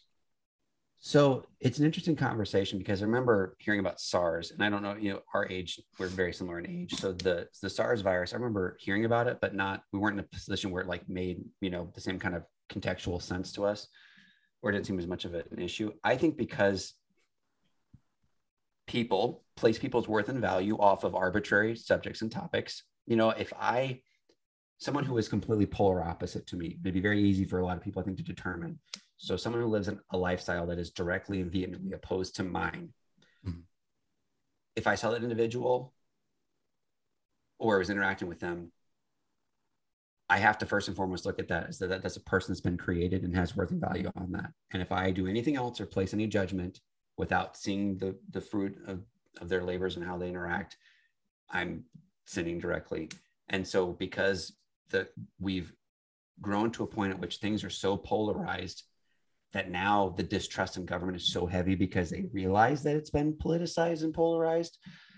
I think that if this had happened during, let's just put, a non-controversial presidency, like, I don't know, the Clinton presidency. Yeah, to be non-controversial. Rape. Sorry, that's probably the worst thing that I've said or done in a long time. But that's gonna be the soundbite for this episode. Yeah. Let me get a clear one. Rape. There you go. What it was. I'll put some saxophone in the background. All those people who want to be virtue signaling or claim moral superiority. That's what that guy did. Anyway. And now he's a podcast. Did you see that? He's got a podcast. Does he really? I'm just going to sit down and have interactions with people, and we're going to get to the deep questions about stuff in life. Yeah. No way. Smooth talking scumbag from Louisiana is going to have a podcast. Yeah. What? Oh, yeah. Apparently, once again, I believe that people should be forgiven. I think what he did was detestable and horrible. Doesn't change his worth and value, but I think that what he did was detestable and horrible. Whoa. I didn't realize that he was starting to, I thought he was basically damn near dead. Yeah, and that's not a joke. I wish it was. A joke, but it's not. Yeah. Once again, doesn't change his worth and value. Did detestable, horrible things. It does not mean he's a detestable and horrible human being. It means he did detestable and horrible things. Yeah, he did human things. Yep, he did human things. So, with that being said, I think that let's say that it happened with. Okay, let's throw out the first Bush presidency, not junior but senior. Okay, right. One that was mildly controversial, but not to the same degree.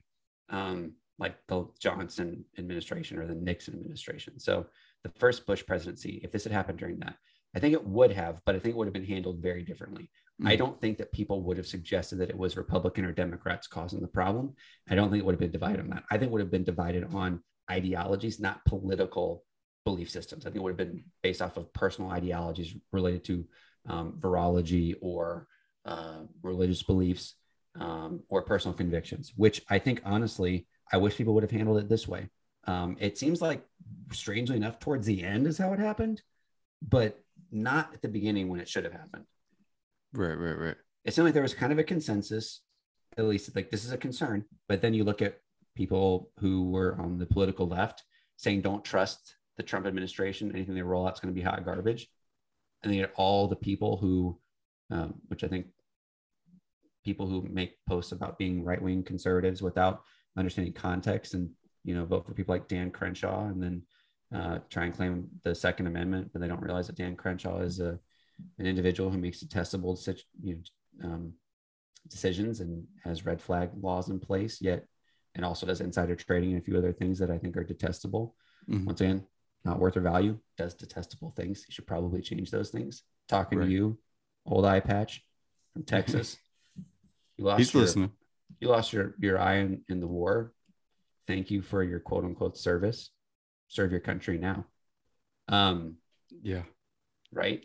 Don't stand on your dead friends to get clout. Man, I'm saying some things that would probably get me in big trouble. But it's the reality. You don't have to look very hard to find that information. I think that, if this particular presidency and current geopolitical and socioeconomical world we live in right now, the quote unquote climate, and culture, I think that played a huge factor. But it's strange to me. Maybe it shouldn't be, but it's strange to me that common sense just went out the door. Yeah, in a major way. It was apparent and evident, like it was there the whole time. Right? This wasn't like, well, this is all new information. It's like from the very beginning, they said masks don't work. Right. Yeah. And one of the biggest issues that I have with this whole thing was, remember towards the end of Trump's administration, when they were talking about rolling out the vaccine and so on and so forth, it was all of the Democrats, or left-leaning at least, was saying, I will not take a vaccine under Trump's administration. Yeah. And then as soon as Biden takes office, they were like, oh, we need to take the vaccine. And it was such a weird flip-flop that happened over the course of a month to where this vaccine went from, I'm not touching that shit, to where if you don't touch this shit, then you are a deplorable human being, to use Hillary's words. You're a bad person if you don't take it. And it's like, what changed? Isn't it interesting how once again, like to tie into the worth and value, deplorables, the unwashed members of society who weren't vaccinated. And not only that, not only are we going to call you deplorable, not only are we going to say these horrible things about you and claim all these things that we have absolutely, we can't prove at all. It's not even, a lot of it are just unjustified claims about these people. You have no idea. Some of the most well-educated, intelligent, democratic or left-leaning people are unvaccinated because they realize the dangers, or they're willing to assume the risks. So to suggest that there are all these Trump supporters, which, by the way, let's stop using that as a caveat for anything to get anywhere. Right. Yes. Like, oh, you voted for somebody. Votes mean almost nothing in this country. Exactly. That's a sad thing. People don't understand that. Yeah. Your vote means almost nothing. So stop relying on it to affect change. Yeah. If you want to borrow the terminology or buzzword, do better, be better. Literally. Stop trying to rely on government to do that for you. That's ignorant.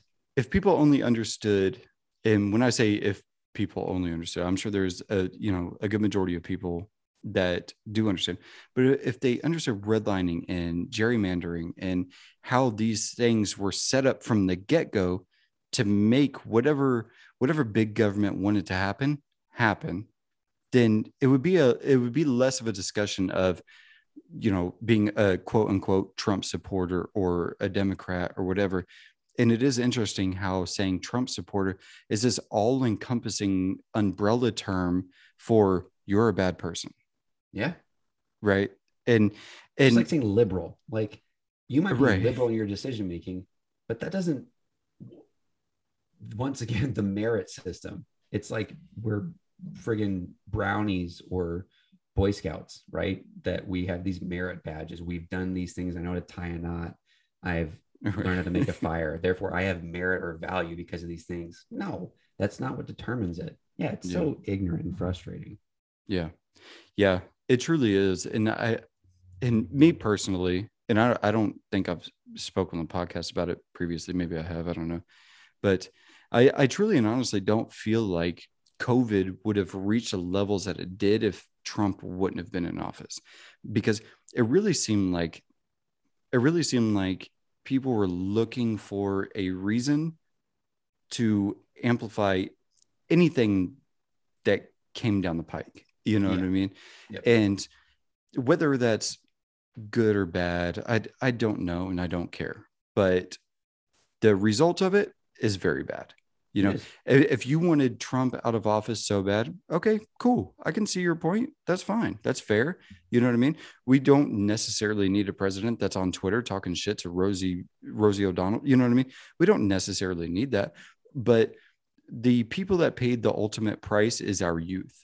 And that's one thing that we definitely didn't need, especially in today's age where we have technology taking over the way that it is, where kids are already detached from their friends because they only know their friends through playing Fortnite or social media, or, you know, fill in the blank on whatever the fuck. You know, what we didn't need was in-person contact being blocked by a basically like what they would do on TV with a blurred face is what the mask is. You know what I mean? Yep. You're blurring the face of your friends, and you're canceling the interaction between that person, because it no longer becomes an interaction from human to human. It's human to whatever the fuck that person is saying. And whatever that person is saying is detached from who they are on a personal level. It is. It created, I shouldn't say it created because it's existed. It allowed for people to weaponize, if I can use that correctly, interpersonal relationships to a degree that had not been readily available. People use a term like gaslighting and all these buzzwords. Really what it is manipulation. It's psychological or physical manipulation, depending on what it is. And in regards to mask wearing and COVID and these things that have just been literally on and in our face this whole time,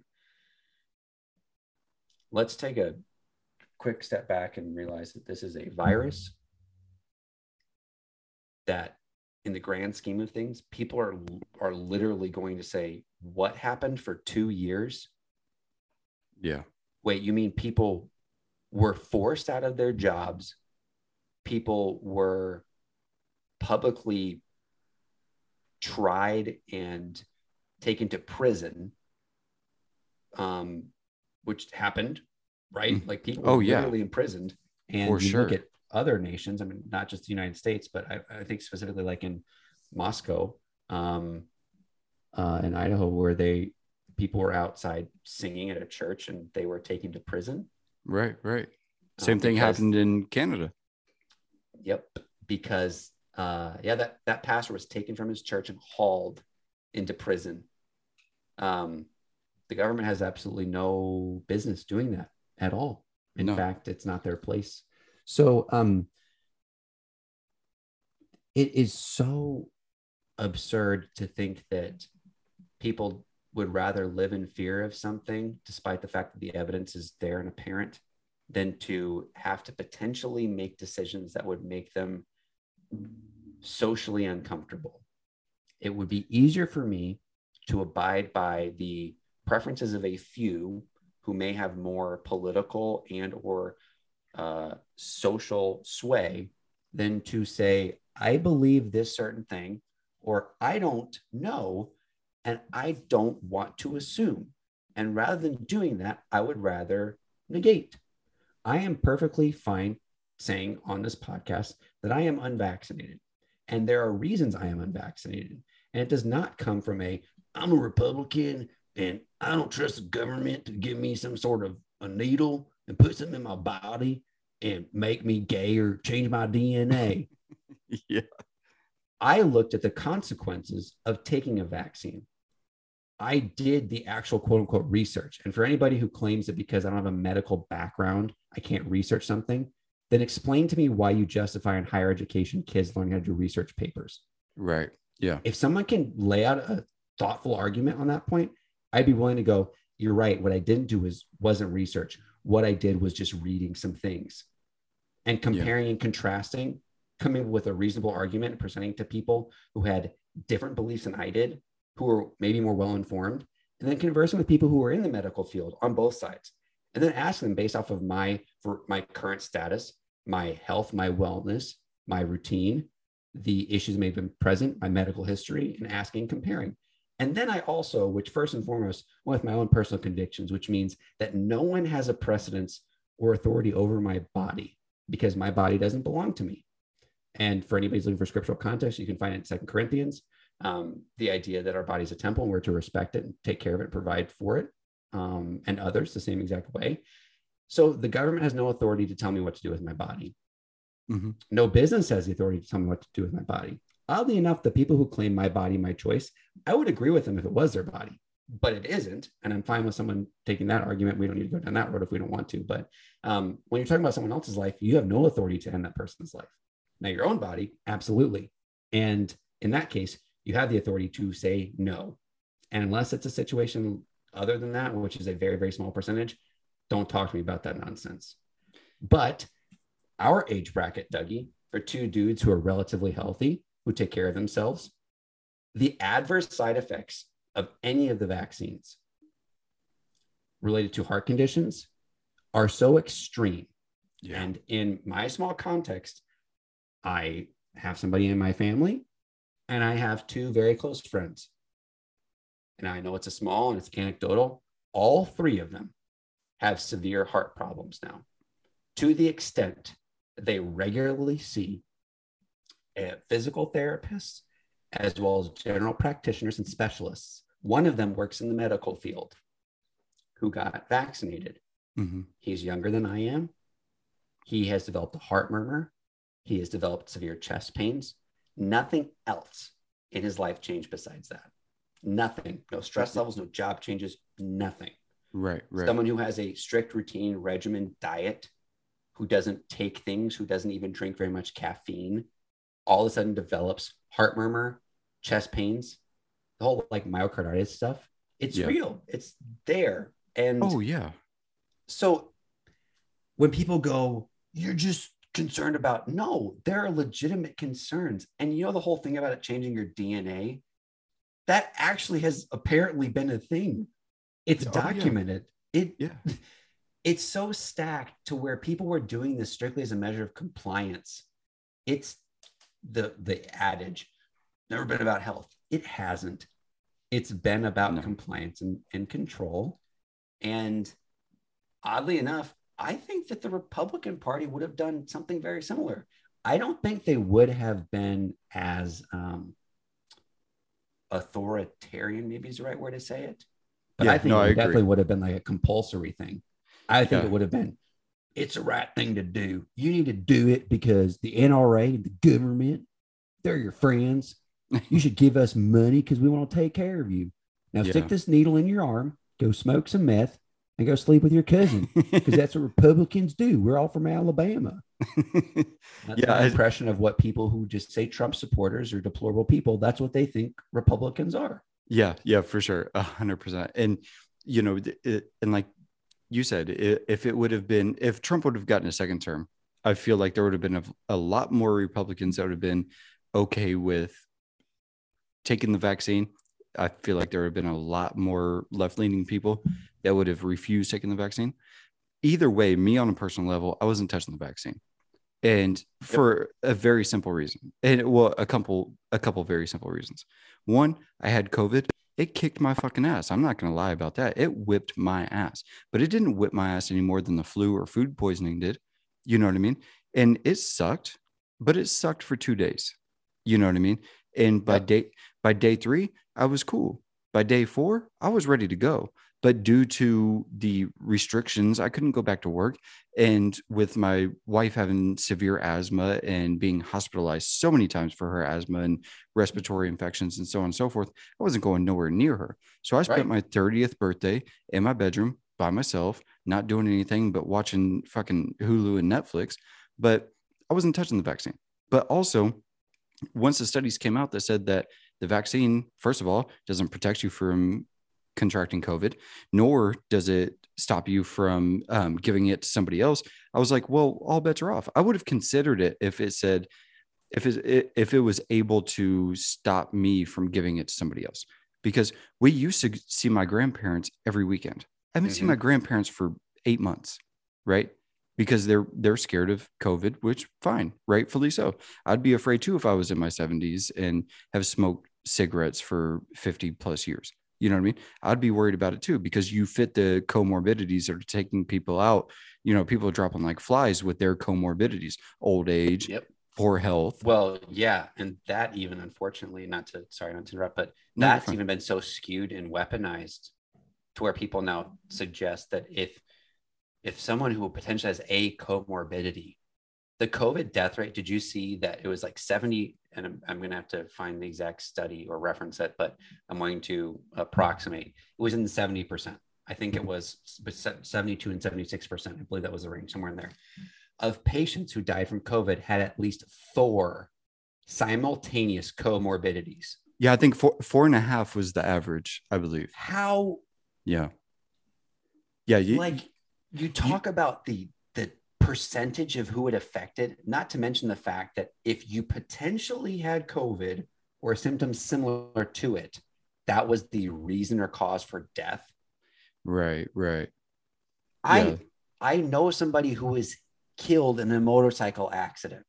Mm-hmm. COVID.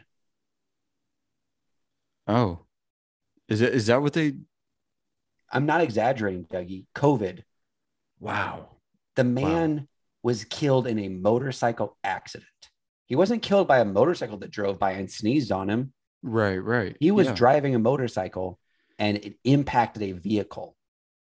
He died on site because of COVID. Quote unquote. He had some sort of viral load in his system somewhere, allegedly COVID.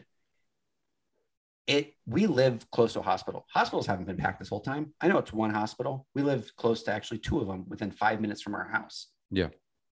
There's been a couple of days where the parking lots have been packed. Yeah.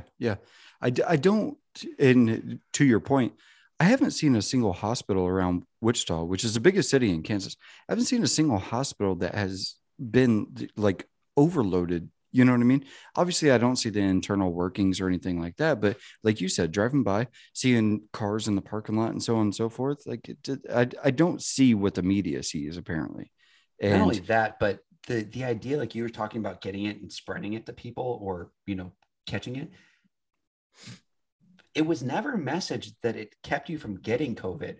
It was always that it would reduce your body's response to it. yeah. And you had potential immunity to certain mutations of the virus to an effective level to where it would significantly decrease, allegedly, your body's response to the virus. But the way in which people handled it was that you get the vaccine and you're good. So then you talk about doing your part, was what they would say. Yeah. I got vaccinated. I'm doing my part. I'm wearing my mask. You could have been like the most virally effective person in existence with the vaccine and wearing a mask. And if your mask was dirty and you weren't wearing it 24/7, you weren't washing your hands, and you believe that you were safe because you were vaccinated, so maybe you took off your mask, more people got sick based off of an assumption that they were fine. Right. Exactly. You know what happened when I got COVID? I didn't go anywhere. Yeah. And I treated it like I would the flu, with more caution, because I knew the way in which it was going to be handled by people. Yeah. But once again, if I get the sniffles, you know where I'm not going? To anywhere if I don't have to. Yeah. I didn't leave my bedroom for 2 weeks. I could get someone sick. Like before COVID, I don't want to do that. We have kids. If we're going to go to the nursery and one of them happens to have a sniffly nose, it's like, he'll hang out with us in service, maybe, or will one of us stay home while the other one goes, and we'll stay home with the kids. Because guess what? I know what it's like being a parent and having sick kids just with like runny noses and not feeling good, much less anything more significant than that. And I wouldn't wish that on anybody. And that's just me trying to be a reasonable person saying, I don't want my kids to get your kids sick. So let's just reschedule, or let's just avoid direct contact if we can. And guess what? That's really easy to do for almost everybody. Yeah. There's a very small part of the population that can't, especially at the height of COVID, when they were sending out stimulus checks and people were getting, people couldn't be evicted from their homes for what, a year and a half, if not more. You know what I mean? Yeah, there are 3 homes that are on our street that finally got to the foreclosure point at which people were evicted. I mean, Yeah. like within the last couple of weeks, Yeah. that were run down, falling apart, which is so sad. But, and I don't know everybody's situation, obviously, so I really try to not assume the worst about people. And I mean that really, even though you know me, that I can immediately say some pretty horrible things about somebody based off of very little information, because that's just my sin nature. That's I deal with that level of self-righteousness that I shouldn't have inside of me. I'm the same way, man. And then I immediately convict him, like, I'm a horrible person because I think that way about somebody else. How dare I assume that? But it's like, unless you're physically disabled, like you could not have your shades completely ripped apart. You could not, park your car in the yard. You could not do some of those things. Yeah. I think a lot of people saw the COVID era, and I think that's probably what is going to be called in the near future, the COVID era. I think a lot of people took advantage of the COVID era for self-gain with the PPP loans, which the government is now going after people that were taking advantage of that, which, they did a bad thing, and Yep. probably shouldn't have. But it also highlighted a certain part of the population that looked at it as an excuse to be what they truly wanted to be, and that was lazy. And it really showed who those people were, and as soon as COVID hit and they were like, hey, don't go to work, or, if you can avoid going to work, they were like, you know what? Actually, I don't want to go work at the gas station this week or for the next month or whatever. And that's when you start seeing, especially on social media, where people start talking about the stimulus checks. And then it got to a point where it was so quote unquote owed to them that they gave it a new name, where they're like, just waiting on my stimmy, and it gained a new name. It had a new label to where people thought that it was owed to them because this pandemic was happening or whatever, when it's really on you to provide for you and your family, and you kind of got to handle these things. So I really feel like it highlighted a portion of the population that, it really showed who was going to fucking go to bat for their people, and who was like, actually, no, I do want to stay home and do fuck all with my life and collect free money from the government because it's owed to me because I exist. Yep. And that is a level of self elevation that is very easy for any of us to get to. So, it's one of those things like you said, it showcased people's heart, where they were, what they truly wanted in life. I was convicted recently because my work typically would cause me to travel. In the last couple of years, I haven't had to travel very much. And this month is the heaviest month of travel I have seen in 2 years. Mm-hmm. I am gone at least 2 nights a week for the rest of the month, at the very minimal. And we have, younger kids, and I'm married, and I love my wife, and she loves me, and we love our boys, and we love being around them. And I love having an office that I get to work from home. It provides certain challenges, but it's also been the greatest blessing I've experienced in the last couple of years, being able to be so close to them and enjoy my 2 boys and my wife on a daily basis when I don't have to go for work. But I was convicted that I was starting to get in that sense, like, man, I really don't want to have to go travel. I thought, you know what? That's part of my job. That is what I knew. I signed up for it. And just because it was a huge blessing to be able to be at home, that I need to not have a sense of entitlement to anything, because I'm not owed anything. I'm not owed a job. In fact, once again, to relate it to, the only thing we're promised in this world is suffering. That is the only thing that we're actually promised. We're not promised anything but suffering. So 100%. If our attitude is anything less than that, is we have blessings every single day by the fact that we get to wake up and have a breath and get to enjoy that. And I had to take it to heart, and I had to, tell myself, pull my big girl panties up and get over it. Like, it was hard, but part of it was that weird lie that you can tell yourself, like, no, I don't want to sacrifice for my family. It's like, you're sacrificing time being away for them. But when Yeah. you're home and you're not being productive and doing your job, you are not giving your company what you promised them. And that's deceit, and that's sin, and that's wrong. Right. And unless you are purposefully trying to get away from your family, if you're required to travel or whatever it might be that you have to do, unless you're doing it when you don't have to be, then it's part of the job. So what to do. And I look at family members and I look at friends who are in the military who have had to travel or TDY or have to be overseas. And in comparison, not a long haul trucker, not doing that. It's a couple of nights. I get to FaceTime them if I want to. I can call them on the road. You know, it's rough just because they're younger and I like being around them. And they mean everything to me. But it's so easy to get in that settled mentality. It's strange. We didn't receive any stimulus money just due to our income level. And when we had kids and stuff, and it was funny because I remember someone saying like, well, you should be getting that money. And I said, you know what? We should be getting that money, quote unquote, because it's coming from our taxes. So we should be getting that. But at the same time, I'm not owed anything from the government or anybody.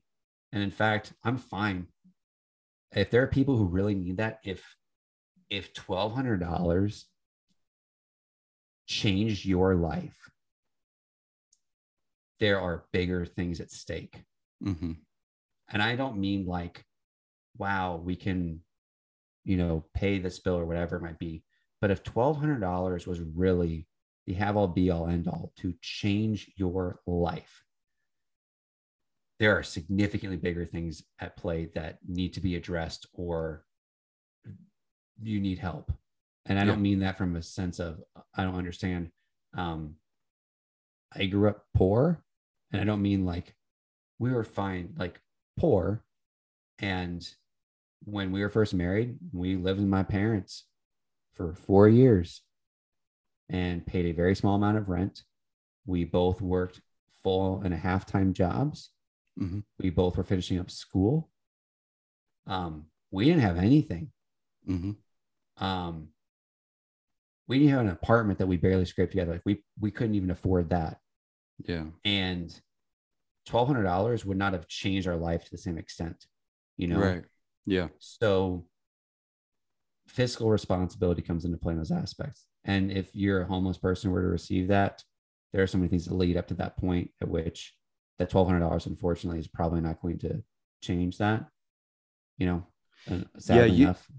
You made a series of decisions, whether it's on you or on your circumstances, that put you in a position where $1,200 was going to make or break you. And like I said, social media is weird because you can see what people are doing with themselves. I don't know how to word it, because it's like 12. You can really see how people, what you were saying about it showcasing what people want it to be. Yeah. That is something that in the effect of worth and value and perception, being able to see somebody, the only thing you can see is what you typically want, what they typically want you to see, whether that be on their own volition or subconsciously. Mm-hmm. If it's screaming from the inside, like, this is who I am, and no matter what I do to try and keep that at bay, you're going to see that come out, the good and the bad parts. Social media has allowed a platform for people to share the things about them that were never meant to be shared publicly. Yes. Yeah. Good and bad. Yeah. And there's almost this false sense of security in being openly vulnerable. And there is a diminishing return on investment from sharing too much of your life with other people. Yeah. So social media really is the mask that we're wearing right now. You know what I mean? Yeah. Like, as far as like COVID goes, we're wearing a mask. That's what social media is. It gives you that sense of separation between who you are and who you're sharing information with, to where you think that they don't know who you are for whatever reason. So you see, previous friends from high school or your early 20s or whatever, and you see the things that they post and you're like, why the fuck are you sharing this? Yep. We- Madeline we- and I talk about that all the time. Like, why are you posting your life on the internet for people to see? Yeah. What good? It's like this. So I don't think that you're this kind of person based off of what I see from your social media. But to anybody listening here, this is not like a challenge, but the next time maybe it is a challenge. The next time you're about to post something about your significant other or someone you care about or love, instead of posting it, call that person or write that person a letter or look at them, put your phone down, look at them in the face if they're sitting next to you, which often happens, and say the things that you want to them. And if you can't say that because you struggle with words, or let's say that you're non-auditory at all, Mhm. then write it down and give them the letter. Yeah. There is almost no excuse as to why not. And if you say, look, I can't call, I get nervous, write a letter, take Yeah. a picture of it, send them the text and say, you know what, I wanted to say these things to you, but I couldn't. When I was convicted deeply about writing sentimental things to my wife on Facebook to her, which everybody goes through a phase where they do stupid things like that. When I realized that that was because I have a need for affirmation as a person, as a man, which I believe we all are inherently built with a desire for affirmation and acceptance. For sure. I was seeking that vicariously through other people by saying, look at me and how good of a husband I am and how much I love my wife. Yeah. That's nobody's business. That is Right. between my wife and me. And you know who needs to hear that? My wife. And you know who doesn't need to post on the internet? Me, because I don't need anybody to see that. In fact, the idea of be quiet and let someone assume you were a fool, then open your mouth and remove all doubt should be applied to almost everything in life. Mhm. Better to be quiet and someone to assume that you were a fool than for you to open your mouth and to completely remove any doubt that you are because you've proven that you are. Yeah. You know, like I'm so sick of seeing people, right? Just want to show a picture of my family. They're so strong. I love them so much. I just don't know how I could get by another day without them. I mean, why my wife, Cheryl, she puts everything on the table. She busts her butt. She's so hardworking. And my two kids, Tomlin and Samuelton, they work so hard and they're just so good at their schoolwork.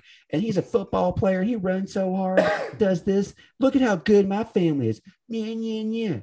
No one cares. Right. You know who would probably care is if you took a picture of your family, you wrote a brief update, and you mailed that to your mom or your dad, or maybe your family.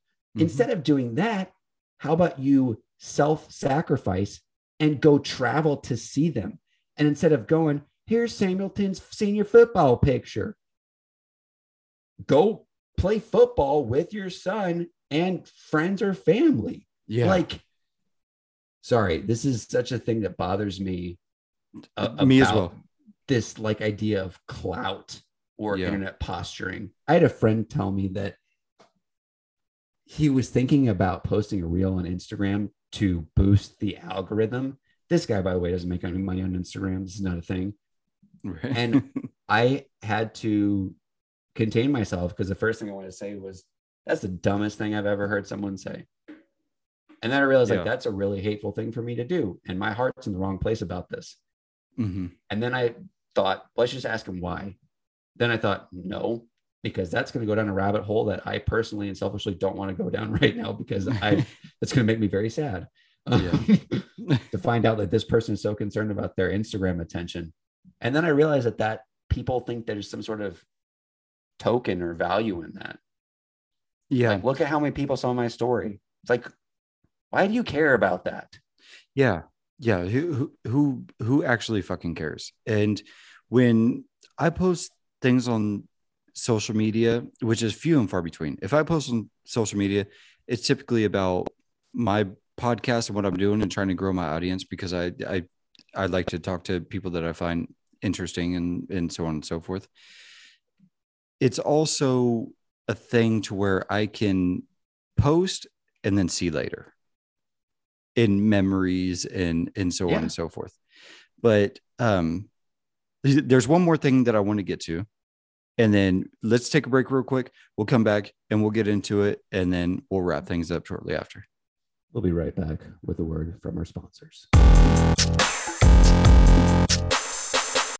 Hey, I'm Shari, And I'm Shayna, and we are two curvy models. with a knack for life and family, So come join us on this beautiful journey. where the chaos never stops. It's going to be so exciting. Shari and Shayna on all platforms. Now that's SHARI And SHANEA on all platforms.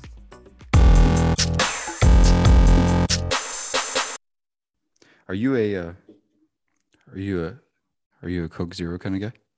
So because all of my dietary stuff, I have to be pretty conscientious about what I drink, and I've chosen for my vice to be Reign brand energy drinks. That's like the one thing that I kind of drink. I actually used to drink Red Bulls, and I stopped because it's got so much friggin' sugar in it.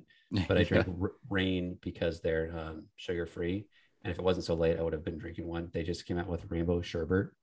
It tastes like rainbow sherbet. I'm not exaggerating. I have a case of cherry limeade in my garage. That's been my go-to flavor. They have a white gummy bear. There's like 3, but rainbow sherbet came out, and I finally found it today, and it literally tastes like that. And as somebody who's lactose intolerant, I can't have rainbow sherbet, and so I haven't tasted rainbow sherbet, Dougie, in like 5 years, and I was like, this tastes like it. I got to double check. So I gave some to Madeline. She was like, this tastes exactly like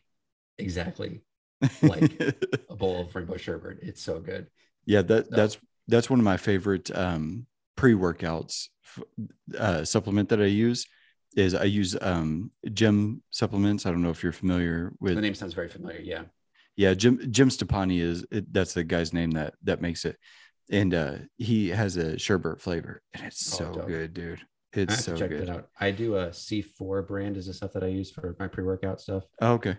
I've got some why am I blanking on, like, my general stuff I have is actually a cherry limeade flavored BCAA mix that I do like in my bottle. Oh, for the branched chain amino acid. And actually Reign energy drinks has it in it, and coenzyme E10 too.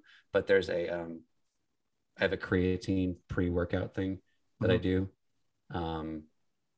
I turned into kind of a gym rat over the last few months. I know I don't look huge, but I put on like that takes time. Mass. It does. Yeah. Well, so we started back in December related to working out. Started back in December. Madeline and I were like, hey, we really want to start working out. And I've always ridden bikes, but I've just been like a skinny guy. And I realized, there's no reason for me to like not try and put on mass. So I was like, I'm going to try and do that. But more so than caring about like the aesthetic of it, I want to get strong as hell. Like I've always been physically capable and always been able to lift more than I should. Yeah. But like, I want to be able to, part of it was like, I want to be able to throw a dude around if I had to, was right. Yeah. And I'm like Conor McGregor fighting weight essentially right now, where I have very little body fat. It's like muscle and bone and skin. That's about it. But we've been diligent doing this. And so mixing protein in it. So I started, and my max bench, because I had atrophied so much because I haven't been lifting, was like 135 in December. Mm-hmm. Friday. So no, not yesterday. Thursday morning, I went to the gym. My max bench is 175, which is 20 pounds more than my body weight right now. Nice. So, well, I was like, that's awesome. Thank you. I was like, that's cool that I can see gains, but I don't look that much bigger. But I definitely have more like muscle mass in my arms right now. And I can definitely tell that I feel stronger, which is huge. And that I'm trying to take like realistic chunks in it. That's so important. Is it's not an overall gain. It's small gains over time. Yeah. You know what I mean? And that's because as soon as because it's easy to compare yourself, and this won't be a part of the podcast if you don't want it to. That's fine. But it's difficult because you could go 5 or 6 days a week to the gym, mm-hmm. and you can bust your ass, and you can get your supplementation dialed in, and you can get your dietary needs, dialed in, and you can get all these things done, and you can bust your ass. I got a weird fucking moth flying around me right now. Get the fuck out of here. You could dial that shit in over the course of 6 or 8 months or whatever, but you could look no different whatsoever. Yep. But you can feel so much better than what you did before you started in on that, particular journey. Mhm. You know what I mean? And I wish I could bench, but my right shoulder won't allow me. I used to pride myself on my bench, but I just can't anymore. So I'll do chest flies and stuff like that. And I've got a lot of chest workouts that I do, but I just can't bench anymore. My shoulder just won't let me. It'll fucking give out halfway through a rep, and then it's a whole different ball game. Then it's I was like, having failure with I don't know what Zyphilix muscle group it would be. I haven't done any sort of kinesiology stuff in such a long time, but right here, when I would get to this position, it would lock, and I wasn't able to get extension for a long time. And so I went to strictly just using barbells instead of just using like a full bar. I was just doing dumbbells. I was just doing I knew what you dumbbells meant. for that. Yeah. You can clearly tell how much of a gym bro I am. Yeah, wrong way terminology. Like you dumbass, you don't know what you're talking about. Well, dumbbells are nice because if you find yourself in a situation where the weight's just not going up, and I don't work out with other people or anything like that, so I don't have spotters or anything like that. So that's where dumbbells come in handy. Where if that weight's just not going to go up, drop that shit, drop it. You know what I mean? Like you're not going to hurt yourself. You're not going to put yourself in a chokehold with the barbell, if you're just using dumbbells. So I will use that. But if I do any sort of bench work like that, it's usually going to be incline or decline. Flat bench just destroys my shoulder. Yeah. And for the next 3 to 4 days, I can tell, like, motherfucker, god damn, and it's all an ego thing too. Like benching is an ego lift. Like for me, saying that I can bench 20 pounds over my body weight, first off, it's not that impressive. But then I really just want to get to the point when I was lifting somewhat frequently. 175 was my bench back then, and I was like 135 or 140 at that point in my life, like how much I weighed. So I was super skinny, but I could bench some, and so that was impressive because my friends who were a lot bigger than me could bench the same weight. So it was like a pride ego thing. Now for me, it's that I want to be stronger, but I also want to put on physical mass to be more intimidating. And I'm not saying that from an ego. Like I don't want to look good in a t-shirt. I want someone to look at me and go like, I don't think I want to pick a fight with that guy. Right. As a man who's, responsible for protecting my family. Yeah. I don't need to look like a skinny dweeb hipster kid, try and look like a man, act like a man, do man things. If we're going to be homesteading. Like I want to be able to keep up with that kind of stuff. And I have 2 boys at least at this point, if we don't have more, soon. And I want to be able to toss them around. I want to be able to beat them up when they're bigger and want to, fight. Like I want to be that dad. I want to be the dad that's in the stuff with them, mixing it up and letting them be boys and grow into men. And my dad was like that for a majority. Unfortunately, his work is so stressful and so demanding, and it's changed that he hasn't had quite the opportunity to do that. And before that happens to me, I've been trying to prep for that so that it's going to catch up with me at some point, but I'm going to try and delay it as long as possible. Yeah. And with boys, inevitably, the rite of passage is fist fighting in the front yard. Something like that, right? At some point, it has to happen for them, not partially for your sake too, because you're like, hey, my boy is my fucking boy now. My boy is a fucking man now. But also, he's if he squares up with you in the front yard, in his mind, he's like, yeah, motherfucker, I'm a formidable opponent now. So it has to happen at some point. So you gotta get some ass on you. I remember. Well, that's the thing. Like, I am built like the lightweight MMA guys. Like that's how I'm built. Yeah. And so it's like, I need to get into mixed martial arts. Like I need to do that. And then I realized, I don't know if my bone density is strong enough. I haven't broken a bone in my life, but it's like, I'm going to be that guy who goes out and snaps my femur in half in my first kick. But then I got into not a real fight, but like sparring with somebody. It's like, I think I could probably do it. I'm pretty slippery and I play dirty. So like, I think I could do it. Yeah. Like, I don't want part of me, but then for me, just cause I'm autistic, I get so into it and it wouldn't be good. It wouldn't be good for anybody. Yeah. Well, I said you're tap out shirts. Like it just wouldn't be good for anybody. You're at what, 155 you said? Yeah, between 155 and 160 is where I flex right now. Okay, so 155, 160. Yeah, so you would be slippery as all hell. Yeah, You know what I've I got mean? a 29-inch waist. I'm 5'11". Like, Okay, yeah. So I'm like right at 6 foot and I'm 215. I got like 60 pounds on you. You know yeah, what I mean? Like if it came down to it, if I got a hold of you and I was like, I wrestled you to the ground, I would have to be very strategic in my placement, or else you're wiggling the fuck out and you're choking me out. You know what I yeah, mean? But if I punch you, it might spin your head around. yeah, You look like exactly. fucking Daffy Duck. And then if I kicked you though, because about half of my weight's in my legs, I think you've probably seen cycling pictures and stuff. Like, I'm built from the waist down for whatever reason. There's John Mulaney talks about how he's like, I probably should have been a gay person. I think they like got me 90% of the way there, and then some just didn't hit the gay button, and they're like, oh no, you didn't do that. That's going to be a very strange person.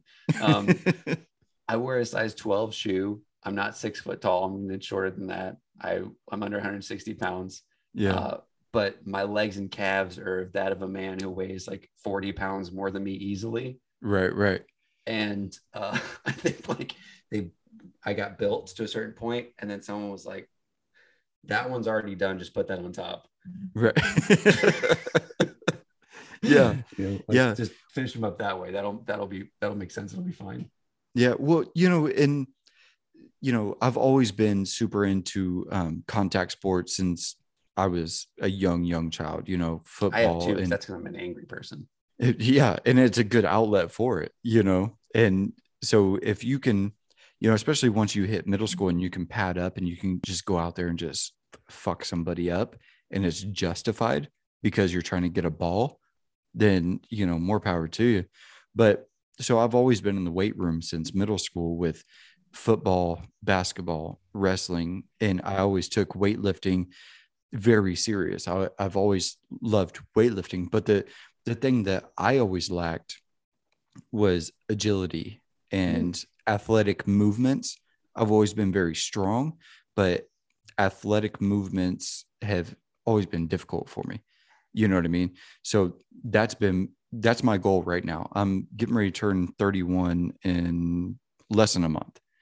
By the time, and I told Shayna, my wife, this, by the time I'm 33 years old, I've never been able to touch the rim on a basketball goal.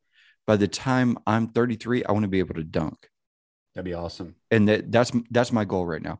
Because if I can hit that by 33, and I've been working on that since I turned 30 after I got done with COVID, that's my goal. So I gave myself 3 years to be able to dunk a basketball. And if I can, then fucking fantastic. You know what I mean? I've always had strength on my side. I've never had agility on my side.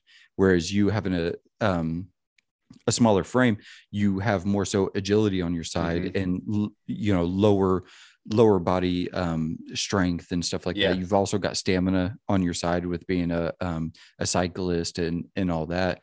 Whereas I've always ran. I've never cycled. I've always ran, whether it's long distance or short sprints. Sprints have always been more difficult for me, but I used to do long distance all the time. I haven't done this in quite maybe the past 5 years. I haven't been too into it, but I got into running so much. I think we talked about that to the point which like it was an obsession for you, much like basketball. I think we talked about that, like how cycling became for me a thing where I was obsessed is a very easy way to say it. I think it really was like an all-consuming thing where that just became me, who I was.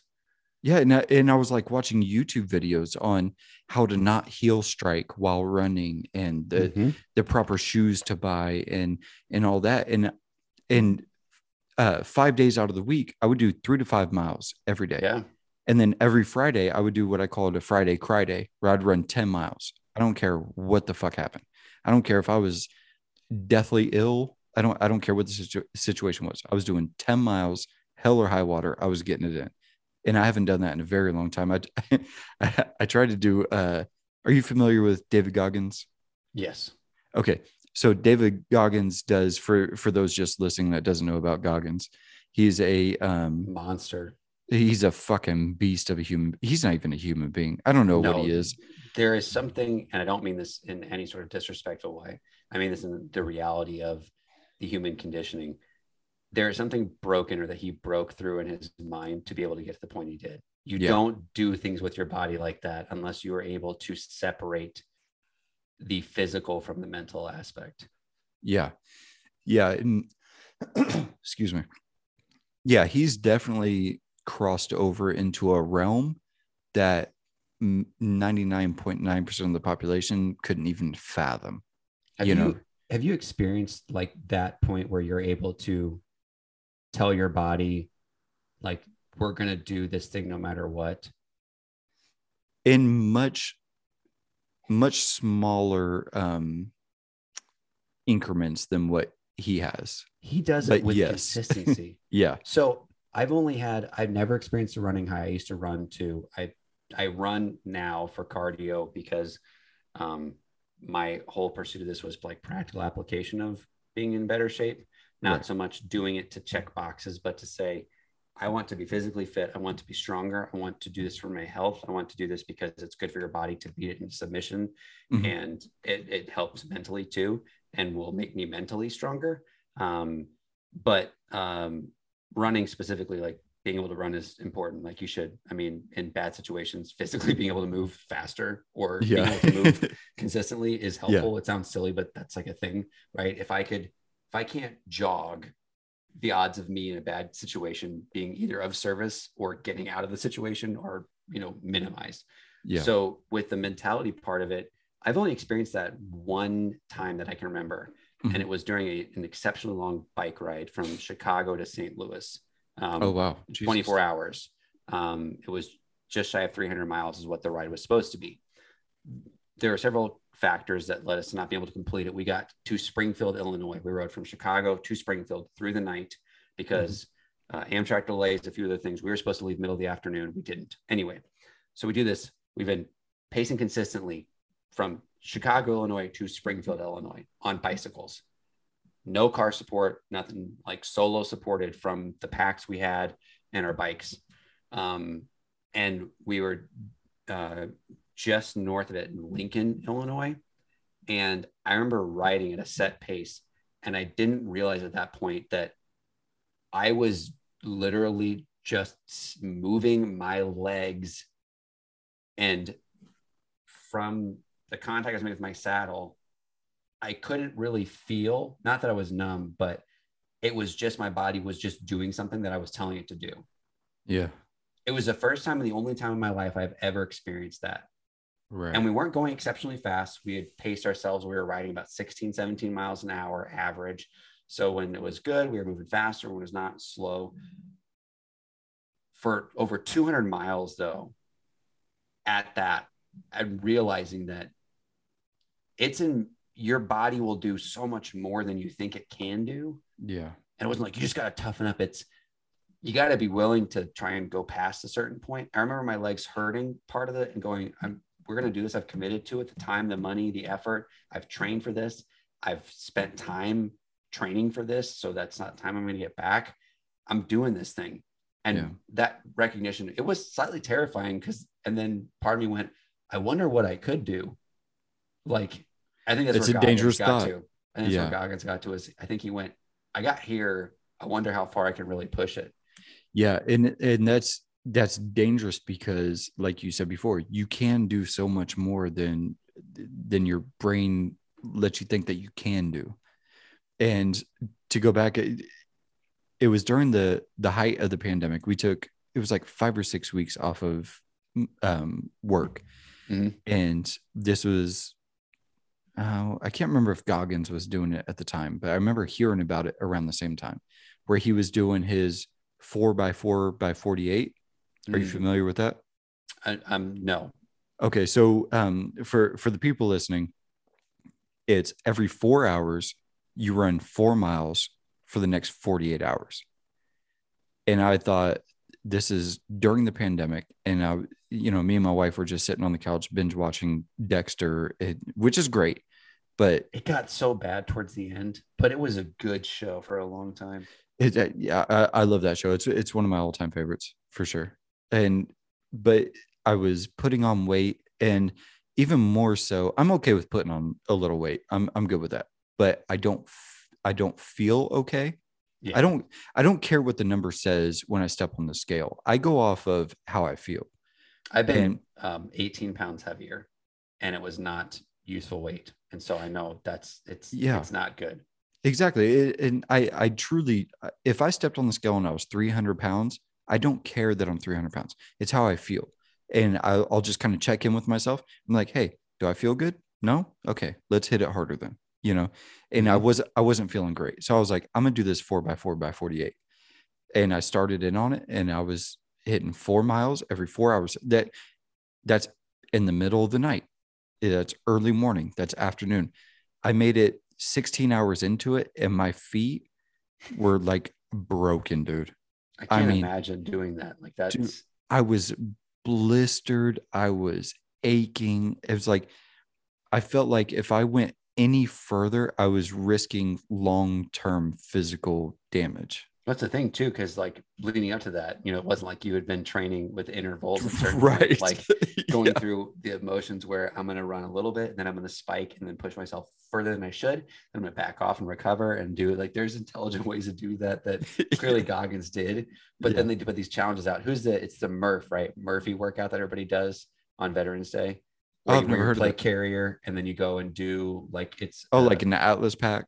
yeah. Okay. Well, yeah, some people wear like a weighted plate carrier, like they'll put on like 5 to 10 pound plates in either one. Anyway, I've got one because I want to put on muscle mass fast, so that's the easiest way to do it. Yeah. And who doesn't want to look tactical while they're at the gym? Maybe people get to look a little sus. What's that white guy doing wearing an armored plate carrier? Right. Like, We're not even no, showing Batman. Like he's wearing shorts. He's fine. Yeah. Yeah. But man, I tried that 4x4x48, man. That separates the boys from the men, And and speaking of which, squaring up. When did you square up with your dad? Sorry, I was about to derail you. Go ahead. What were you gonna say? no, I have, and it's more recent than it should have been. Last week, you just like show up like, Dad, fight me. It was like a year ago. It, we, It got spicy. Got that spicy. We had to square up with your dad. oh yeah, it truly did. Well, and I've never spoken about this on the You don't have podcast to ever. diverge. That's No, okay. I don't mind it. But I can say it freely on the podcast because I own this shit. My dad's a piece of shit, and and it came to a situation where it was, my dad wasn't treating my kids as well as he should have been. And so then it became a situation. So yeah, I did have a situation where I did have to square up my dad, but it was much later in life than it should have been. But hey, here we are. I squared up with my dad when I was 18. And that was the point where I was like 18, 19 was when I was the heaviest I've been because I was just eating garbage and I worked at a bike shop. So I was like, I exercise, so I'm fine. Except when I look back at pictures, like when you go from a 32-inch waist to a 29-inch waist and all you do is change your diet, Right. like you're not taking care of yourself. You can drop 3 inches off of your waistline by not changing anything but your diet. Yeah, you're eating like garbage. That's a whole like fat shaming. I didn't look fat. People are like, you've always been skinny. It's like, when you can say like you weigh almost 20 pounds more than you do now, and the only thing you changed was your diet, that means that you were a fat person. Like, doesn't matter what the scale says, talk about you. If I weighed myself, like I would ideally like to weigh, close to like 170, 175, knowing that my frame now, if I were to be able to just eat more on a more regular basis and to put on that kind of muscle mass, that would be like my ideal. And not even like aesthetically, like to know that's the muscle mass that I put on. And then also for survivability, like if I get lost in the woods, my body's going to eat itself so fast. Yeah. That's why people talk about like being morbidly a beast, like being able to survive in the wilderness if you're fat, because you can just eat yourself. I've never heard that. They're like, all you skinny guys out there talking about hiking, like the fat people are the ones who are going to survive because we're morbidly a beast. Well, that's a fun spin. Exactly. When I was a little bit bigger and a lot dumber, I squared up with my dad. I remember looking my dad in the eyes and be the first time where I was like, I can take you. I remember my dad recognizing that I probably could. Yeah. And my dad's always been very strong, but he's he's just a little bit bigger, not much than I am, and was for most of his life. He's always pretty skinny dude, but always strong and capable. Like I have always tried to be. Yeah. But I remember standing there like squaring up and like, I could take you. Like Yeah. I know for a fact I could take you. We didn't throw fists. We kind of got in an altercation, and he didn't like say like, you know, you're a man, because it was obviously under circumstances that were garbage. But I remember I was clearly in the wrong. I was being retarded. That'll happen. I remember like thinking like, oh, I could take my dad, and there being this like physically. I didn't ever at that point ever think like I'm going to take you, but I remember thinking like I could Yeah. fight you if I had to. Yeah. And there's something mentally as a man that you need that. And so we try to not dogfight our boys. Like, so I'm not saying it's not that, but we try to encourage like wrestling and doing like physical play. For sure. We have one of those like nugget things you can roll out. They're like these foam things covered in fabric. It's a white person like thing. a wrestling mat type of thing. Yeah, it's a white person thing. So it's these triangle shaped pillows, and we like throw that out. And Warren, now my oldest, is constantly like, because people can tell him, so I'm not gonna dox anybody, but he was like, hey, can we wrestle on the nugget? Like, yeah, we can, man. I'll throw you around, toss you around, play with you. Mm-hmm. And now Herschel, my youngest, is wanting to get into it with him, and it's fun to watch him because he's the instigator kid. Like walk over, just like and like lay on him and just try to instigate. And we weren't allowed to wrestle growing up. My mom didn't like that, and I've got a younger brother. And I remember when he came home, because he's in the military, when he came home from one of his deployments before he got married, we were hanging out in the basement, probably playing Call of Duty or something stupid. It was right after I got married. And like he said something, and we just started doing that stupid brother thing, you know, you do where you just fight. And then, like we literally started fighting. Yeah. I remember pinning one another to the point at which like we weren't going to kill one another, but we were trying to hurt one another to a certain extent. But there's this like healthy thing to do, like as a dude, for whatever reason, like that's good for you to do. And it's because that's we were built like that's how we clearly survived at some point. Like you had to fight somebody. Like, this is my strawberry. It's like, no, it's my strawberry bush. It's like, fight me for it. Like, I'll kill you and take these strawberries home to my wife. It is a weird kind of it's a male dominated thought pattern that you want to physically interact on that level. And you know, I did it with my brother. My brother used to beat the shit out of me. DJ, if you're listening, I love you, but I've fucked you up right now, dude. Don't even try me. But but I can't wait for the day that, you know, my kids, you know, square up with me and they're like, I'll fuck you up. And I'm like, oh shit, you actually might, you know, because isn't that like an exciting thing as a dad? Like, I hope my boys tower over me. And I hope that I am the scrappy dude who is built that I just knock the wind out of them when they do. Right.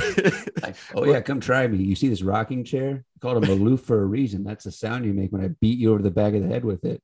Yeah, you got to put down your carved bird for a second. Yeah, hold on, I've been carving this woodpecker for an hour and a half now. He's been squawking this whole time. Bones. You need to stop. We're taking you to a home. Like hell you are. You stab him with the bird bone. Throw the bird at them. Stabs one of them. I hobble away because my ankle's been eaten alive by the raccoon that I've. Well, your ankle can't get eaten alive. My ankle's been eaten off by the raccoon I've been keeping in my basement. What is that, a raccoon? It's Henry. He's my friend. Everybody else left. He's the only thing I have.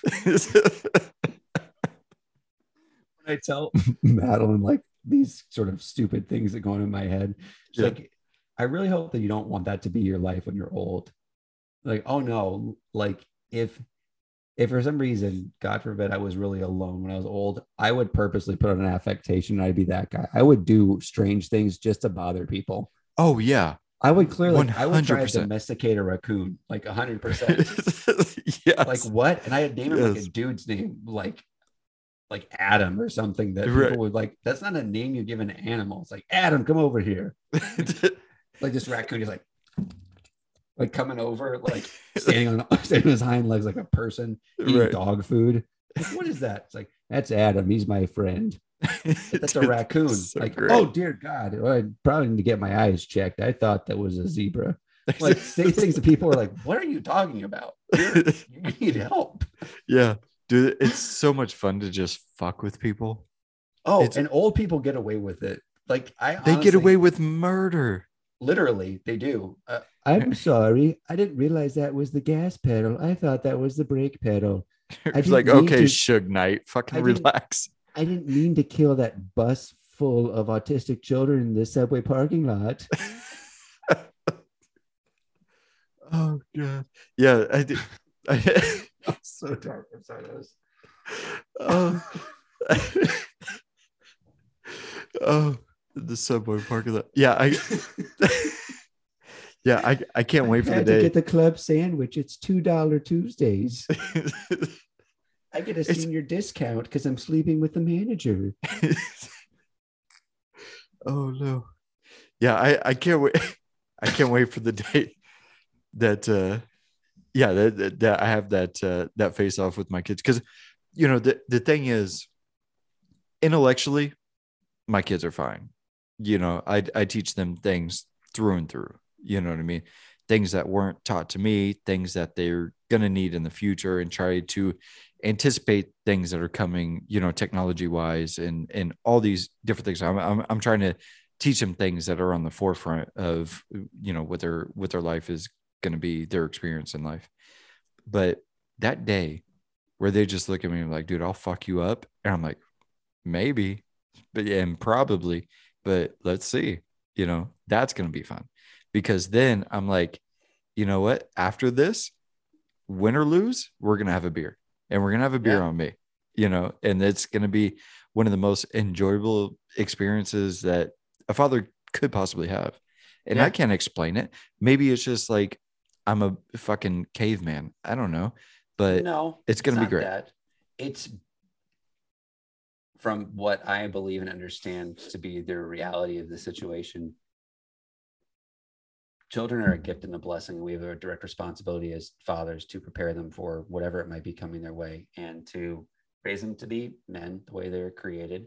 And there is a certain thing that we model after, from my perspective, our Heavenly Father, and the way in which that we are supposed to love our children and give ourselves for them and be self-sacrificing. And in respect to raising boys, if the dad advice section, like all those podcasts and YouTube guys now are like, quick dad advice. Here's the thing.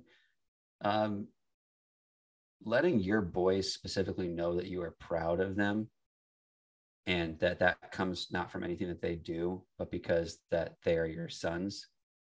Like, that is far and above anything. And I remember the critical times where my dad told me that, and the effect that had on me, knowing that my dad was proud of me because of what I did, but that because I was his son, that meant he was proud of me because he got to be my dad.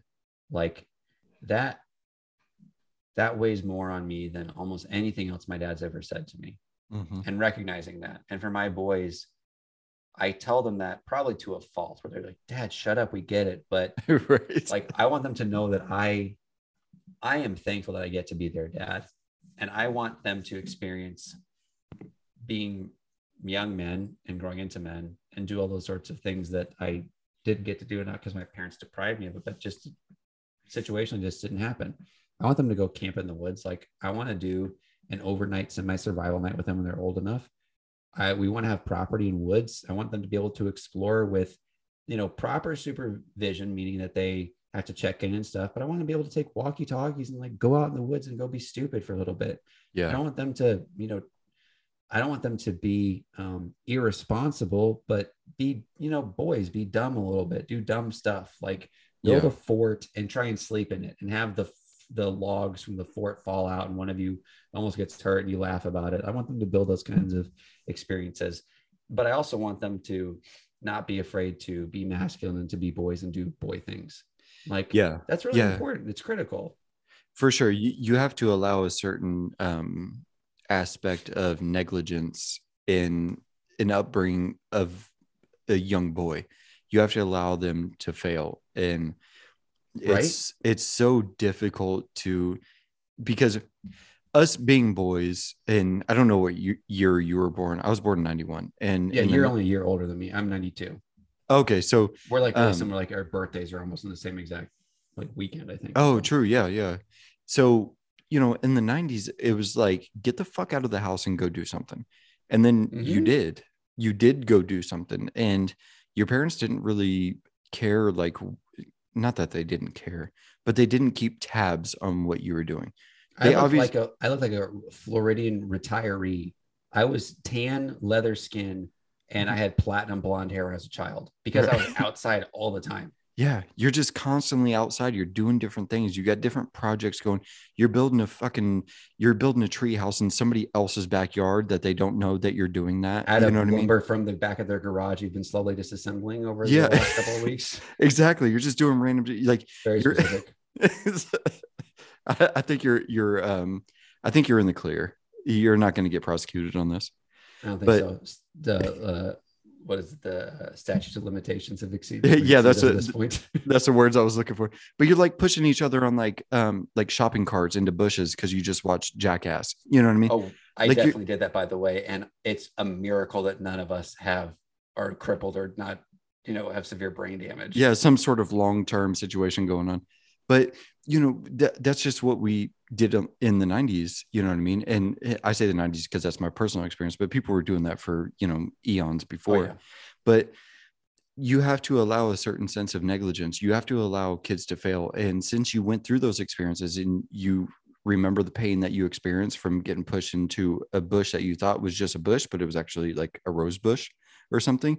And then you're like, oh, fuck. And you try to protect your kids from situations like that, but you can be a helicopter parent, exactly. What I mean? So if it's okay, can I say something? I don't want to. Yeah, you're good. So bad, I interrupt. No, you're fine.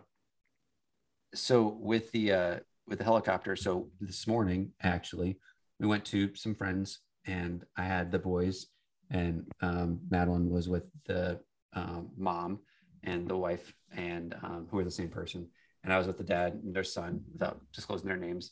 We were all playing, and Warren was climbing up a ladder that was just slightly out of his ability. Like it was a little bit, he could do it, but it was going to require him to be creative and to try and figure it out. And so I kept an eye on him, close enough where I could get to him if something bad happened, but I wasn't standing right next to him.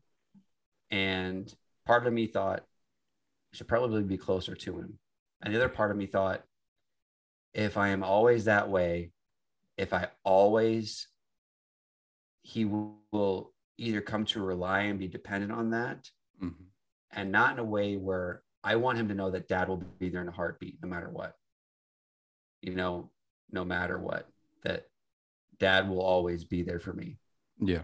Doesn't matter. Like I've told people in work, like something happens in my family and usually like I'm bouncing.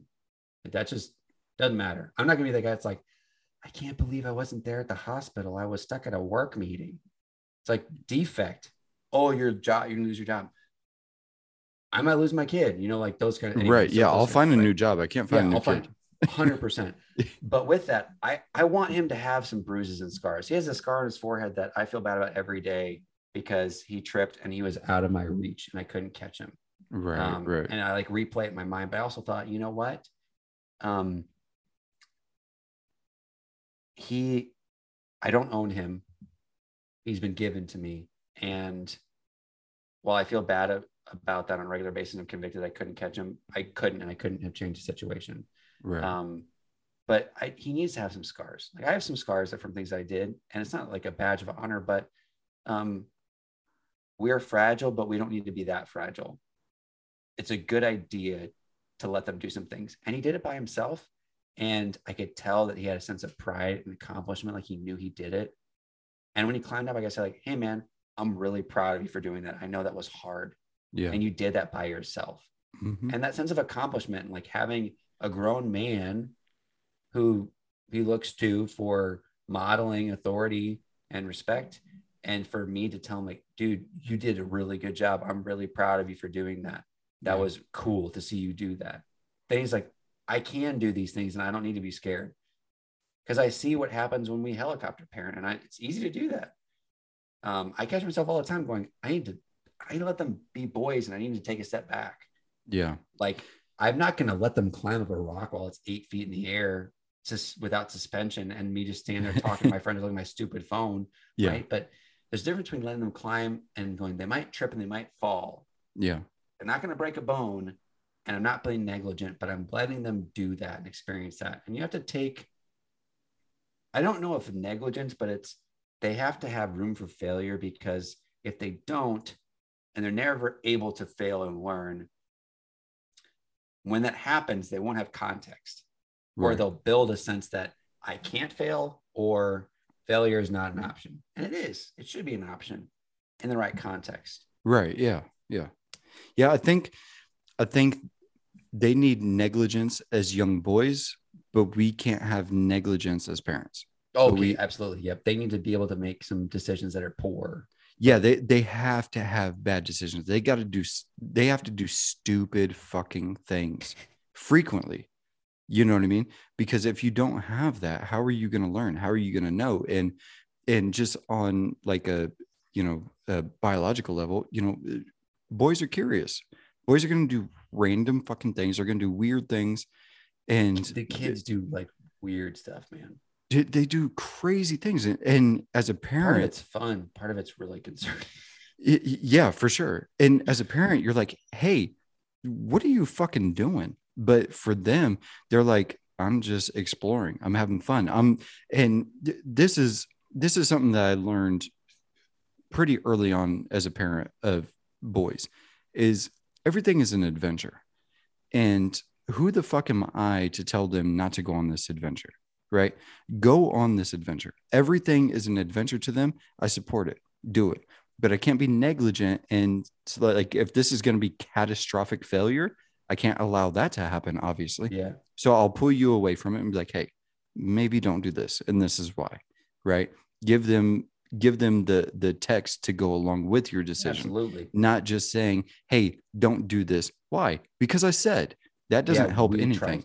We try so hard not to do that. That's an easy area. I remember Madeline and I just had this conversation a couple of weeks ago. It's funny how this is, I mean, obviously we're clearly talking about parenting, so it's a relevant thing at all times, but how instead of saying like, don't do that, or, saying like, stop, to say, and we've been trying to do it for a long time now regularly, and it's easy to slip out of it, but to stop what we're doing and just go, hey, make wise decisions. That's not a wise decision. And here is why it's not, because we grew up having too many of it because I said so, or because we're in charge. It's like, that's a really piss poor model. Yeah. My parents weren't always like that, but there was enough of it where there were times they were wrong. And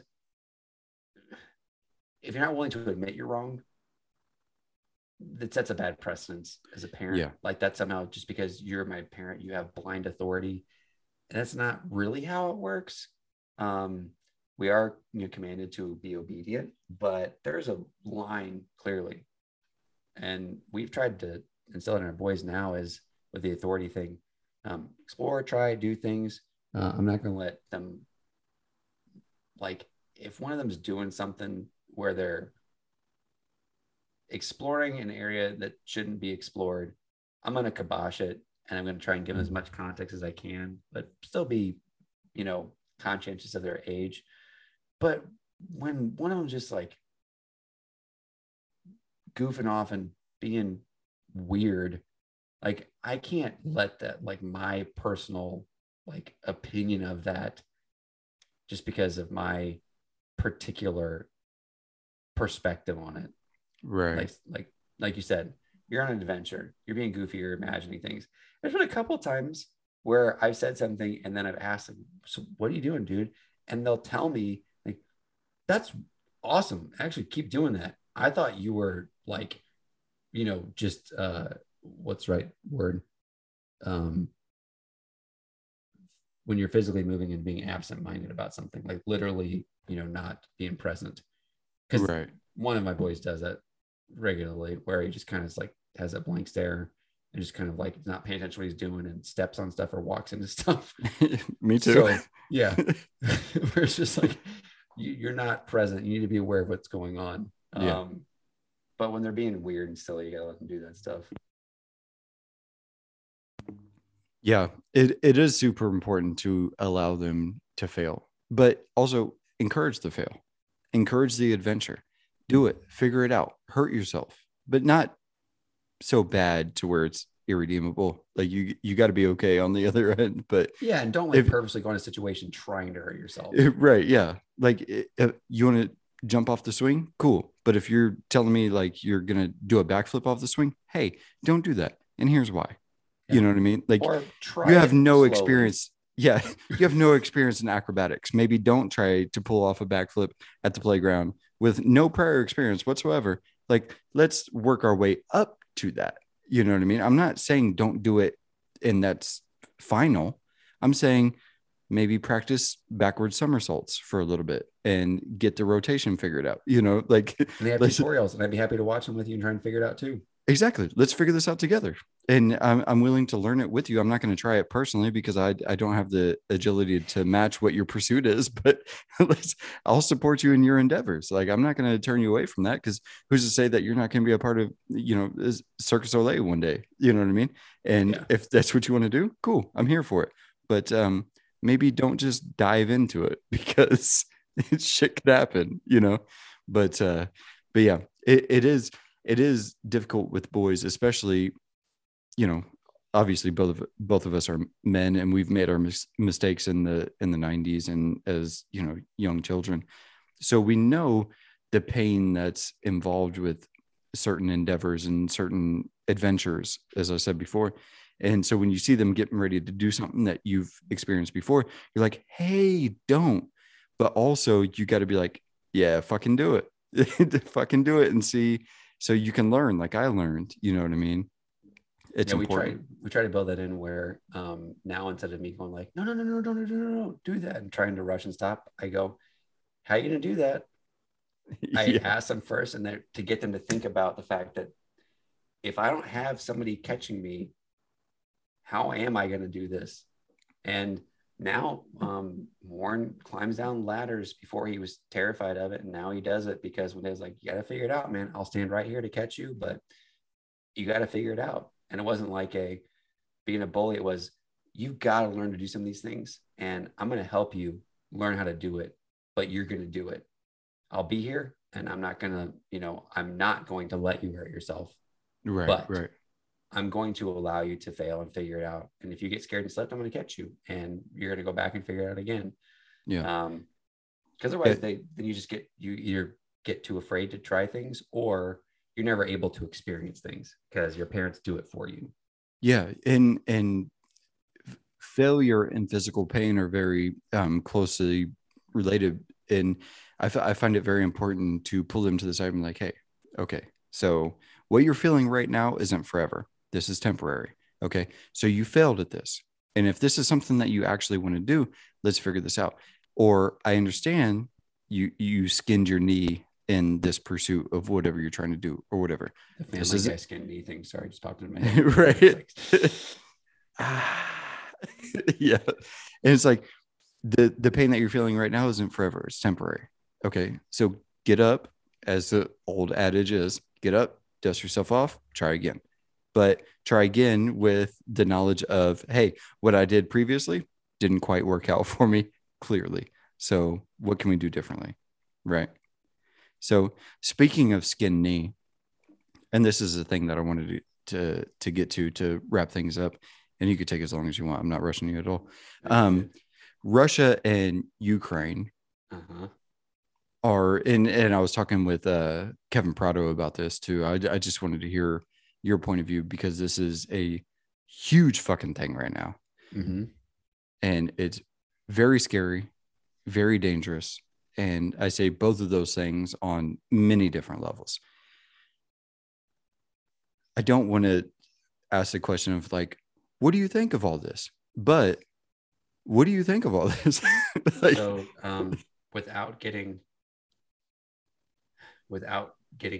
too in depth, because it seems like a trope at this point, but that we could have talked the last almost 3 hours together about this topic. It's been 2 hours and 40 minutes since we've been talking. I don't think we've been recording that long. I think we've been recording for a little over 2 hours, but yeah, I know. Time flies when you're having fun. talking about woodpeckers and skinning raccoons. Well, so far you have my longest episode to date. So do I really? Yeah, you really do. I feel bad. I feel like I just need to shut up. Dude, I have nowhere to be. My Sundays are devoted to me and my wife. And if we sleep in tomorrow, guess what? We sleep in tomorrow. We're I'll fine. be up at 5 a.m, guaranteed. And oh, no way. You're fine. You're fine. I wouldn't have agreed to this, nor would I talk this long. It's like on my own volition, clearly. Oh my God. I'm sorry, man. I feel bad either way. That's life. If I would have either been like, I gotta go to sleep, Dougie. Or I just close myself to yawn. Or your fake yawn turned into a real one. I hate when that happens. So to be brief as I can, I think people should explore the concept of what a just war is, and come to their own conclusions based off of, if I could do the meme, like the word research with the capital and lowercase letters, research, like do your own research. Yeah. The SpongeBob. Right. Yeah. Or it's more like the wings arms, like research, do your own research. I need to take a screenshot of that. Exactly. Like the nobody asked, do your own research and come to your own conclusions about what you deem to be a just war. Then figure out from a standpoint of what's happened in the last 8 years. You could do more than that. You could go back 12 years, but 8 years politically, how have we aided and abetted both sides? Yeah. Where has there been collusion? Where has there been actual interference? Where has there been alleged interference? When we stood for and against the Ukrainian people, when we stood for and against the Russian people, the wars in which we've been involved, which have led to this occurring, what's currently happening, how we should feel about it, and support we should be offering. I have had to come to terms with my perspective on just war and what that actually is, or what that would look like in context and actuality. And very few wars are just wars. There are very few that you can even pull from modern context that people would actually be able to remember. People constantly talk about the Crusades, and people who are religious will allude to them sometimes. Crusades weren't a just war. It wasn't even a holy war. The Crusades were a complete misuse of the gospel to change people who had a different perspective. It was wrong, not justified, shouldn't have been condoned. As much as I like America in World War II and blowing stuff up and killing Nazis, all that kind of stuff that everybody grew up subscribing to, in context and actuality, until Pearl Harbor was attacked, we didn't have justification for being in that war. And people could scream at me, yell at me, tell me I'm not a historian, don't understand. You don't. They might have their opinion, and I'm okay being wrong. But from what I understand, my perspective and my belief on it, we didn't have justification, so it wasn't just war. Now, when it occurs, there's a difference between saying we don't have justification to be involved, but we are, and so finish it. And that's kind of where I stand with this. It's not our business to be involved in Ukraine and Russia. They need to sort it out. If they requested help, and we were able to help, that wasn't sending our people over there to die, then I think we're okay in doing that and justified in supporting. Throughout United Nations and NATO, and a lot of that is convoluted and messed up because it involves compulsory support versus voluntary support, which I'm a libertarianistic and voluntarianistic individual. I loving your neighbor as yourself is not to be expanded to the idea of nations. And people want to talk to me about not being altruistic or whatever. If you want to go in a third world country with me, if you want to donate part of your salary to doing that, let's do it. I'll take you on. Let's do it. Like, if you really want to be altruistic, let's go do that. Let's actually make a difference. But getting strapped and going over to Ukraine to fight Russia is dumb. The Ukrainian people are actually doing fine. I think it's a messed up situation. I think it's very sad to show that that's where we are as a world, that we're willing to do that to other people, that we're willing to subject people to certain things because of ideologies, that we want to kill one another, I think is deplorable. But it's also been around for the almost entirety of humankind in existence. That desire to crush and do that because we hate other people because of our sin nature. So it's a mess up situation. It sounds like a white girl. It's really messed up. Like, if we if the candy Corians and the aristocrats could just get together and realize, like, just because I'm not an asparagus doesn't mean that I'm not in cycle with the moon and the stars and the sun and whatever else was in that Coldplay song. It does sound Doesn't mean that we can't exist together. I have a coexist bumper sticker for a reason. I drive a Land Rover on purpose, and yeah. I've seen Gemini Man. That had nothing to do. Yeah. No, I feel the same way, and I think the only justified war thus far in modern history has been the Civil War. I think that's the most. Yeah, I would say when you're talking about brother against brother, which sounds like that sounds like a Joey Greer thing. Brother to brother, man to man. I mean, it's just like some of his stuff from Good Night. Yeah, in my personal opinion, I think the Civil War was the most justified because that was something that needed to be fucking figured out. And yeah, ultimately we have a lot of ground yet to cover as far as those issues go. You know what I mean? We still have a lot of things to figure out. I think, the murder of George Floyd really kind of re-highlighted those aspects. But aside from that, the wars and conflicts that we've been involved in hasn't been our issue to be involved in. Absolutely not. It hasn't been our thing. And even when you have the situation going on in Russia and Ukraine, and we're issuing sanctions left, right, and center, we're still buying a majority of our oil from Russia. It doesn't make a whole lot of fucking sense. It doesn't. Not only that, but if we were more self-sufficient as a country and stopped relying on people outside, you'd be surprised at what would happen. It's going to take a long time, once again, because of the way that the market's set up at this point. But if we weren't bought into China's pockets and Russia's pockets, we'd be a lot better off as a country overall. People don't seem to understand that, like we would be, like massively in so many ways.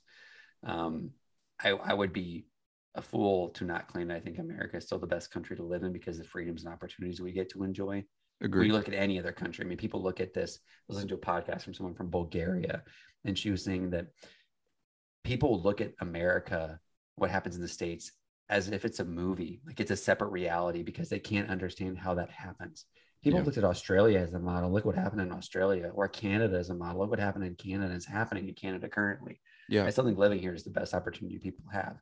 But with the Civil War, to wrap up, to get people thinking about it, my position, despite the fact that I'm part of the Stay Strapped or Get Clapped gang, wholeheartedly believe that the Second Amendment exists for the opposition of tyranny and to protect people.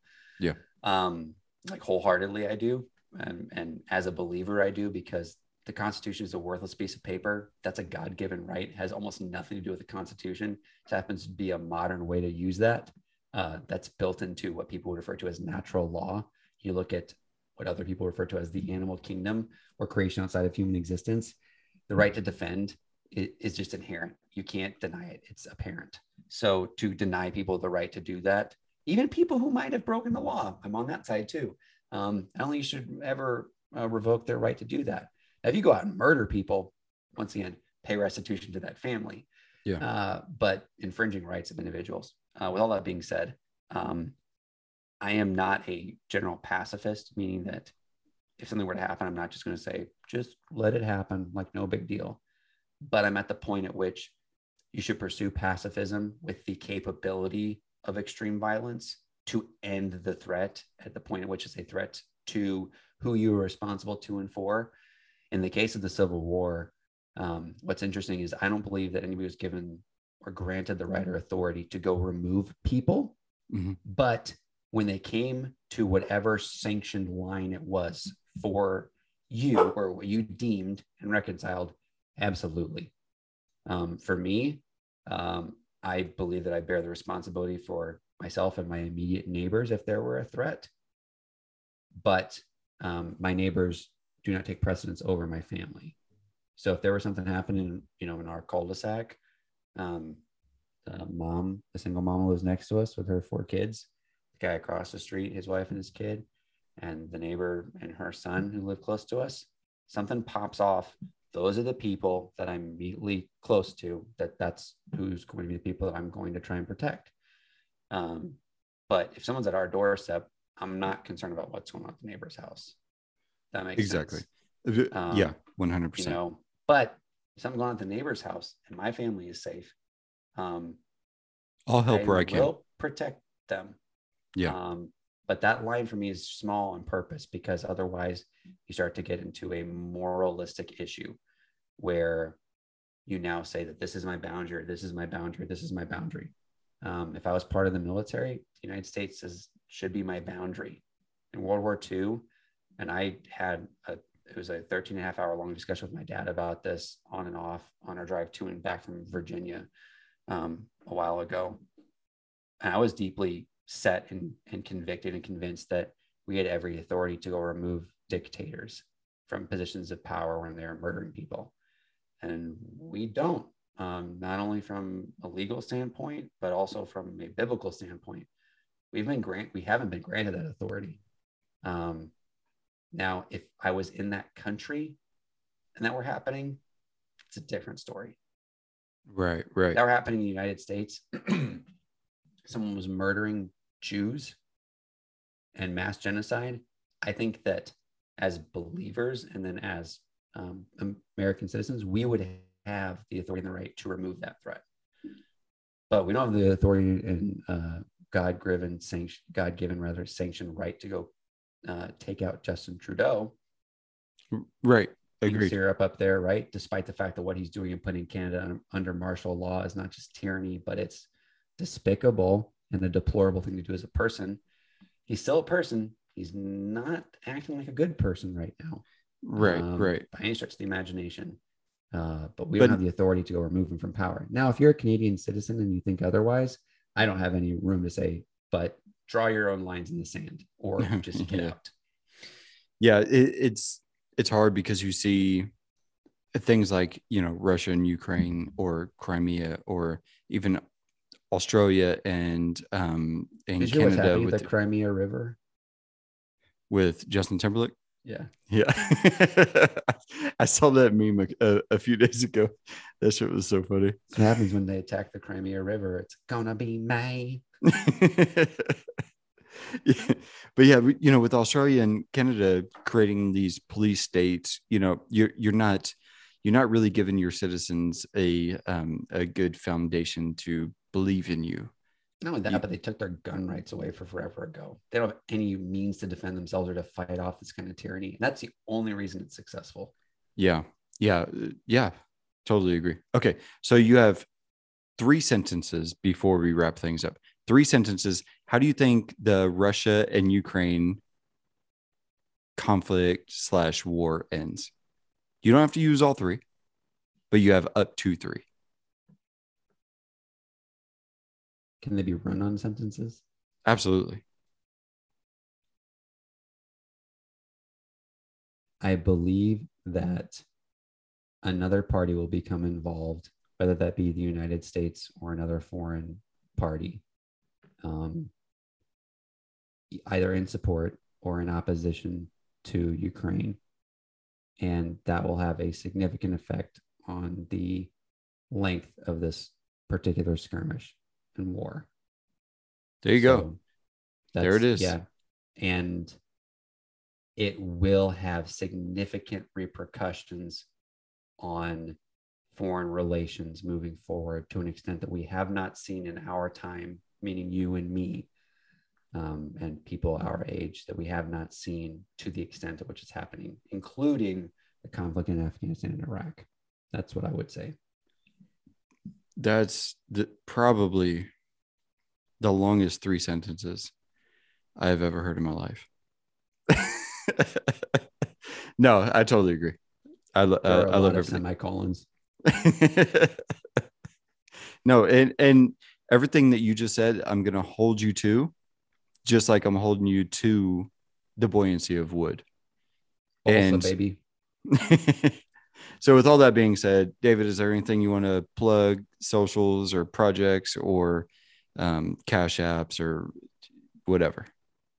We're trying to get Only Dad's domain. It's taken. and it's very expensive. By we, I mean I brought it up like a year ago, and then we haven't talked about it since. So that's it. I just want an Only Dads account where it's just guys who get on there and talk about Home Depot and cargo shorts and trying to give advice, and then other dads showing them that it's wrong, and then trying to give them advice on how to take it to trash the night before instead of trying to wake up early, which I never do.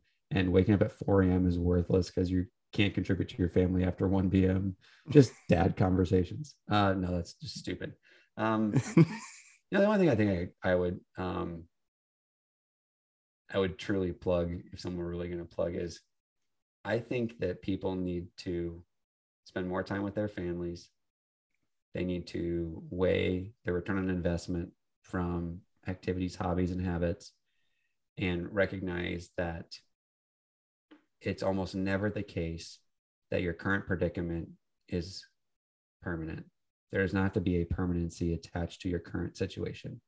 There are almost always multiple opportunities to change, to exit, or to pivot / transition / whatever it might be in your current context. If it's not something either that you want to be currently doing, something that isn't sustainable or scalable, or you are struggling to be content, not because you're selfish, but because you know this isn't where you're supposed to be. So there are greater things. This is not a permanent place to be in, both literally and metaphorically, and set your sights and hopes for things that are greater, and recognize that power doesn't come from within you, but you've been given a lot of ability and capability, and we've been created for the need for fellowship, for a purpose. So find other people, build strong communities, not societies, build strong communities. And the last thing I'll say is build strong families, embrace tradition, grow your own food, and become ungovernable. Yeah, no, I'd love every bit of it. I think that sums it up perfectly. And if you can't, be peaceful, but burn it down where you can. Yeah, fuck yeah. David, thanks for being here, man. We'll talk soon. Thanks, Okay. Dougie. Love you, dude. Love you, man.